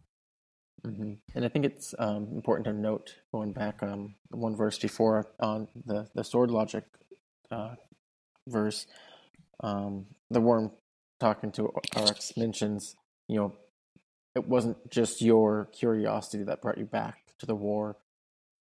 It's like you felt your own death growing inside you. Like you must obey your nature. Your worm must feed. And so it again just reminds, Oryx is kind of feels himself dying at this point because he's not fighting, he's not following his nature, and so I think that's important to note there. And this is right. where. Go ahead. Drop. Okay, we're getting these. Sorry, we're getting these hints of tragedy now. We're getting that maybe this deal was a little bit more raw than they thought. Mm-hmm. Right. We do learn, but after they do go on to defeat the Ammonites, and after that, they do seem to start embracing their destiny, their fate. They essentially begin to worship death. We have the card, the High War, from the Books of Sorrow, where it says, "For 20,000 years they fought across the moons, and they fought in the abysmal plains and lightning palaces of each other's sword spaces, and they killed each other again and again so that they could practice death. Such was their love. Oryx said, I shall establish a court, and whoever comes into this court may challenge me. My court will be the High War. It will be a killing ground and a school of the sword logic we have learned from our gods. Savathun thought this was a great idea. She made a court called the High Coven. Zivu Aroth said, the world is my court wherever there is war." And which makes sense, because if her nature is to kill all things, she doesn't need to practice her nature. She simply is killing. And what's interesting is not just that, the Hive have the sword logic, and it's why they create their throne spaces and to exercise their will and make their will sharp. But what's interesting is something Toland teaches us, and it's that the light also has to follow the sword logic. and this is just really interesting to me, because it really is, if we as the light, as the sky, as the guardians and the traveler want to win, we need to embrace this mentality of war, essentially, is what Toland is telling us. So he says in the King's Fall Grimmer card, he says, the principle he put upon his brow was slaughter, constant and escalating. Oh, nope. I misquoted. Sorry. Not just X-ray. Starting over. So from the War Priest, we have, the principle he put upon his brow was slaughter, constant and escalating. The principle he put behind his eyes was victory, which is the last true shape. The principle he put into his hands was tribute to Oryx, king of taking, tithing to his lord, that the first navigator might escape the need to kill for subsistence, the worm need, that he might use his power to lead the final work, a most faithful servant, most faithful, saying, challenge me, by the law of my ascendants, match me in bloodshed, or in blood be drowned. And we as guardians, when we enter the King's Fall raid, we have to follow the sword logic. We encounter the War Priest, and it's only by drawing blood that we are admitted access, beyond him to Oryx's throne. And which is now this is the much more fun, lighthearted part, because with the hard mode this weekend and with all of this raiding, this is the time to go sightseeing. This is the time to start thinking of these fights in terms of lore instead of fights. But so now, whenever you are fighting the War Priest, think of it not as I'm killing the War Priest, but we are essentially practicing death in front of this priest and over this priest, so that we might gain, our will might become strong enough with the sword logic that we're allowed entrance to Oryx's throne world. So, and it's interesting because they talk about sort of like war and death as a form of worship. Mm-hmm. So even in that, sort of ascending above the War Priest and proving our might as its own right thing over the War Priests, we're sort of in a way engaging in a form of worship to orcs. And it's a strangely subversive thing to think about, because it's not like we're not running out. I mean, in a way, we are just running out and killing aliens. But now we're part of this great cycle. Like we're inside Oryx's throne world, deep inside of it, and we have to play by its rules. We have no other choice, and that means worshiping possibly the form of our own destructor. Right, and it's the fact that we begin we enter through that worship, but once we defeat Oryx, we kind of abandon it. And for that, Toland is not happy. He says, "You fools, you disastrous, bumbling squanderers. It's not right. Who now shall be first navigator, lord of shapes, herald god, taken king? Not you. You might have been kings and queens of the deep, but you have toppled Oryx and you have not replaced him. There must be a strongest one. It is the architecture of these spaces. Why are you leaving?" So basically, yeah, it's this whole idea of the sword logic is we need to capture the will of others to reign supreme in the sword space, the bridge between life and death.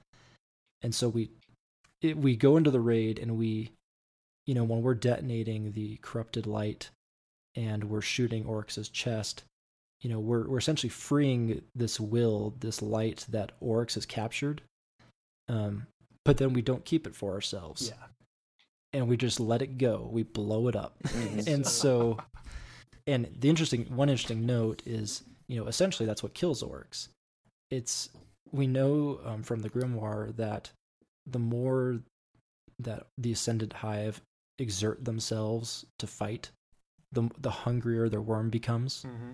And so the fact that Oryx is trying to kill us, but we keep releasing the light that he's supposed to be offering to his worm, in my opinion, it's the lack of light that actually kills Oryx in the end.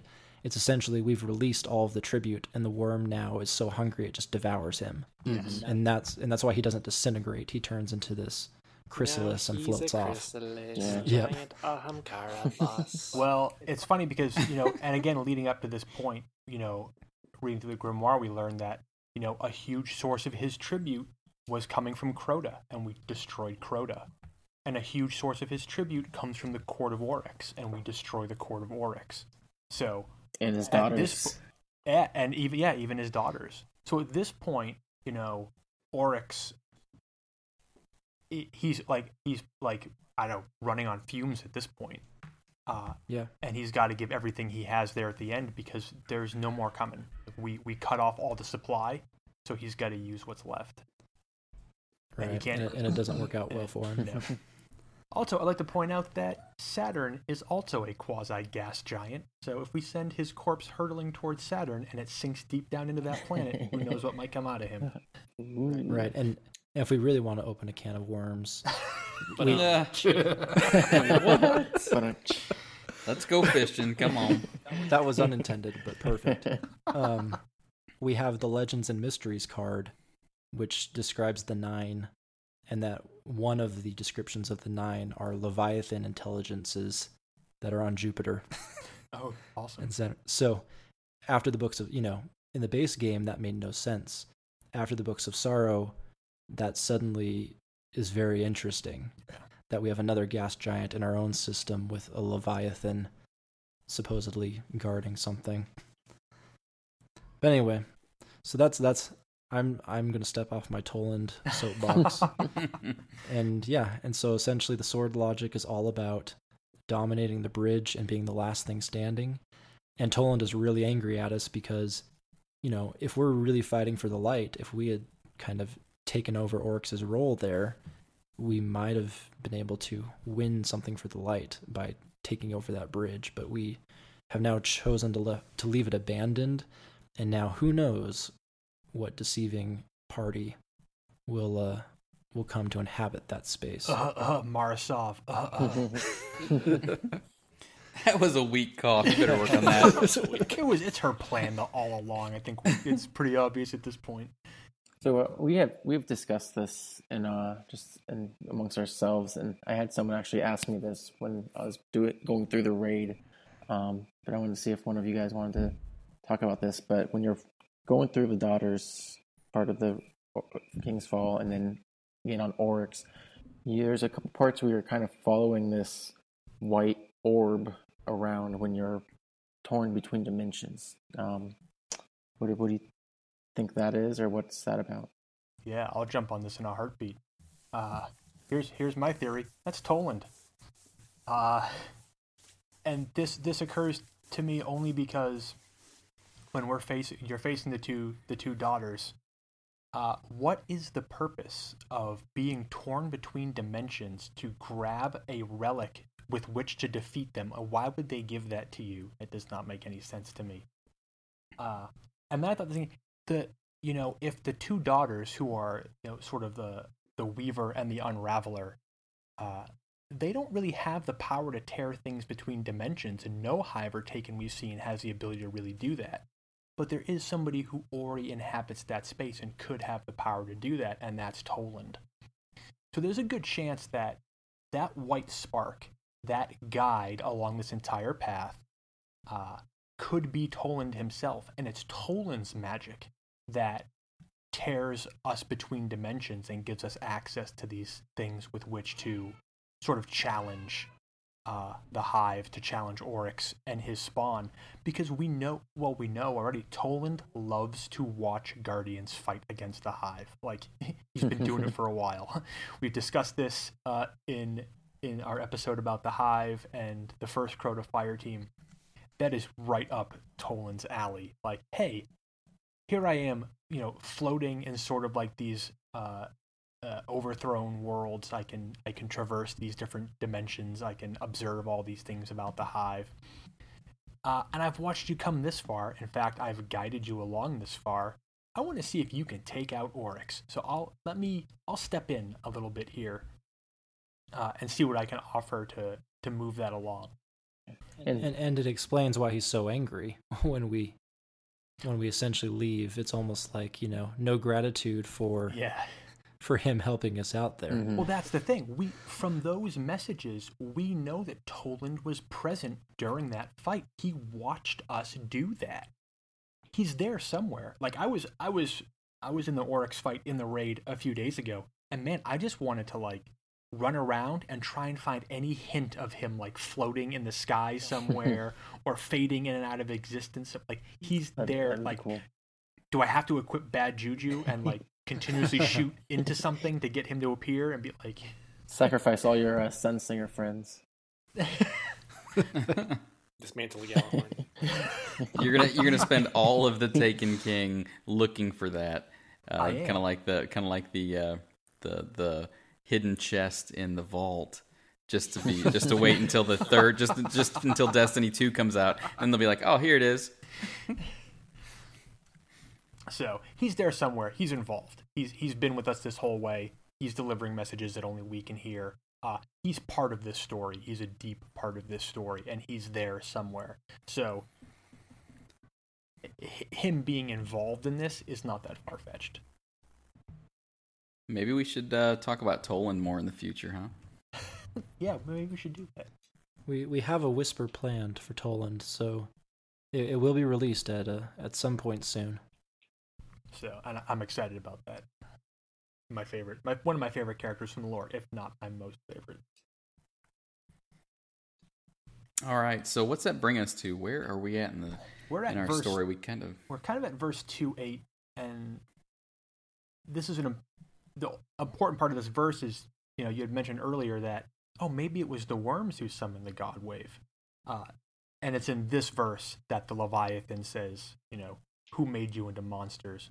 Open your eyes. Who summoned that wave? And here we get a sense that, maybe it wasn't the Traveler. And that maybe that was deception by the worms. And maybe it really was the worms who were causing this thing. All right. And I believe the verse right before it talks that the God Wave is occurring. It's devastating the fundament about this time. All right, so where are we at then? We need to let's talk about let's get into verse 3 a little bit. The Hive. Where are we at here? We're looking at 2:9, verse 2:9, and this is the conquest. The Ammonites have been defeated. The sword logic triumphed over their paracausal weapons. The Hive, for the most part, they infected their weaknesses. And now we have this great victory of Arash or Oryx, Savathun, and Xivu Arath over the Traveler, over the Ammonites. And the worms are now free, and the worms are able to sort of operate in the reality as we know it, because they're no longer. This was their final conquest. This was like this big huge thing. So.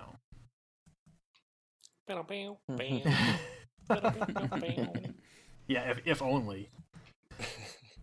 Yeah, and then we see here that a lot of Traveler's intentions. We see that the Traveler fled after this and kind of escaped again, and that kind of creates this chase that we'll see throughout these books. With the Hive kind of chasing the Traveler, and the Traveler fighting for a little bit, and then dipping out right before it gets too bad. And this verse 2.9 brings up some interesting points too from the worms themselves. Like, we obviously have the sword logic here where we say you became more worthy of existence than the Ammonites, and you have proven it. But the worms also say here, we are the worm, your god, but we are not the deep. We only move within it, and you shall too. So we learn that the worms are not the darkness. That, whether the darkness exists as this, non-defined cosmic element, the worms are absolutely not it. They're not the great threat here. I mean, they're a great threat, but they're not sort of like the end game here. Right. If anything, they're more agents. Yeah. Slightly similar to how Zur, operates. Yeah. His will is not his own. And here, this is where the worms make an ask. They ask Xivu Arath, they ask Oryx, and they ask Savathun to become their champions, to help them engage in their war against the sky or against the light. There's a small part of me that thinks that these worms are just like, they just have a grudge against the Traveler. Maybe, they got fired, and maybe they used to work for the Traveler, and they just have this stupid grudge. They're like, we're going to take him out, guys. Well, it's funny because, you think, oh, well, maybe it was the Traveler who trapped the worms in the fundament. But it's like they became super powerful by being down there. Mm-hmm. So, they could go on a vengeance spree against the Traveler for trapping them there, but they wouldn't be powerful enough to engage in that vengeance spree if they hadn't been trapped down there in the first place. Yeah, it's really unclear the nature of their original delivery in the Needle Ship. Mm-hmm. Like, were they sent there as a prison, or were they escaping to the core? Mm-hmm. Did they go there intentionally because they knew that's where they could grow, or were they sent there, to be isolated? There's really no clear answer of the original intent of the ship.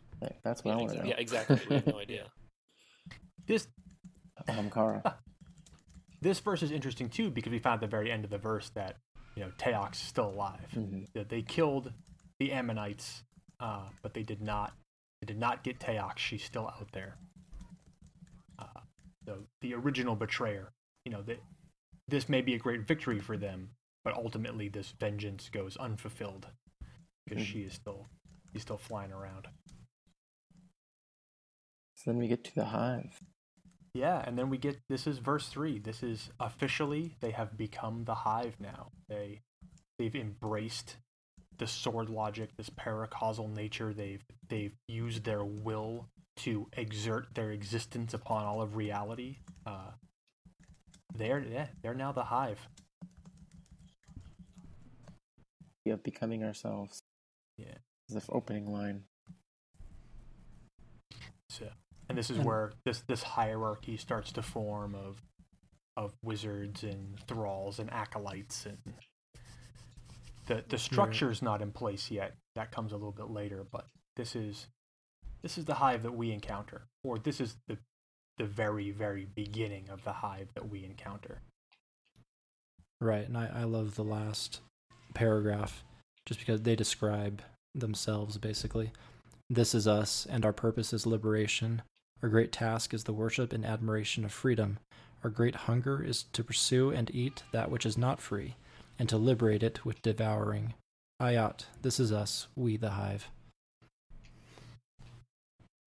So, and that's the driving force behind the Hive, and this is really, I've had people say to me before or ask me questions about the Hive, and they say, oh, well, aren't the Hive undead? Aren't the Hive just like zombies?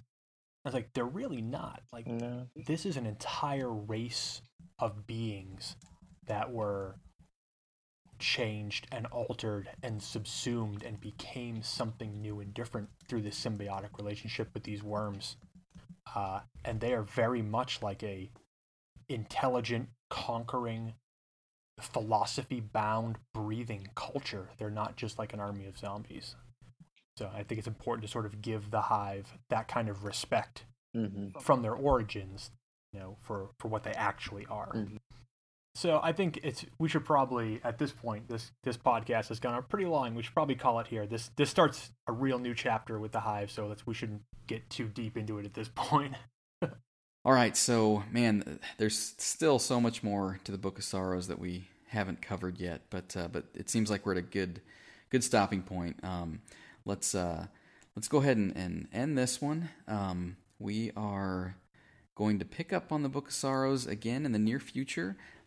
Probably not next week. We've had, again, so many requests for different things, and we want to try to give everyone what they want as best we can. So let's go ahead and close this one off, and we will be back with the Book of Sorrows soon, but not soon enough, I don't think. All right, so thanks everybody for tuning in and listening, and again, we've gotten a lot of great feedback. We love it. We want more. Again, we are on Podbean and iTunes, and anywhere you can leave us feedback and comments, especially on iTunes. Again, all that feedback helps us to kind of be seen and heard by more people, and that's what we want. We want to get people listening to our podcast and finding out this information that they may or may not know. We also are on Twitter at DGhostStories, and we have an email set up for you to contact us. We are destinyghoststories@gmail.com. Again, I like to point out that Scooby Deezy and Dropslash have the DestinyTimeline.com out there that you can go check out for some more information about just the overall setting and world of Destiny. And something else that I want to mention real quick. One of the guys in our, not all of our clans, but a few of our guys on the podcast are in the Dads of Destiny Uprising clan. One of the guys made us, I guess, our first piece of fan art, and it was pretty awesome. And if you haven't seen it, you can find it on our Twitter or on DoD Uprising's Twitter site.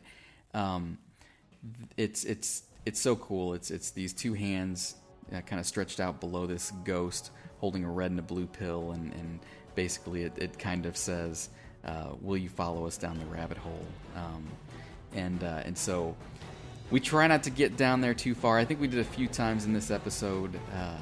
But we try to bring things back on track. And again, thanks so much for listening. Had a great time and great episode. I feel like we're doing better every week. So until next time, thank you so much, and we will see you later. Thanks very much. Thanks, guys. See you.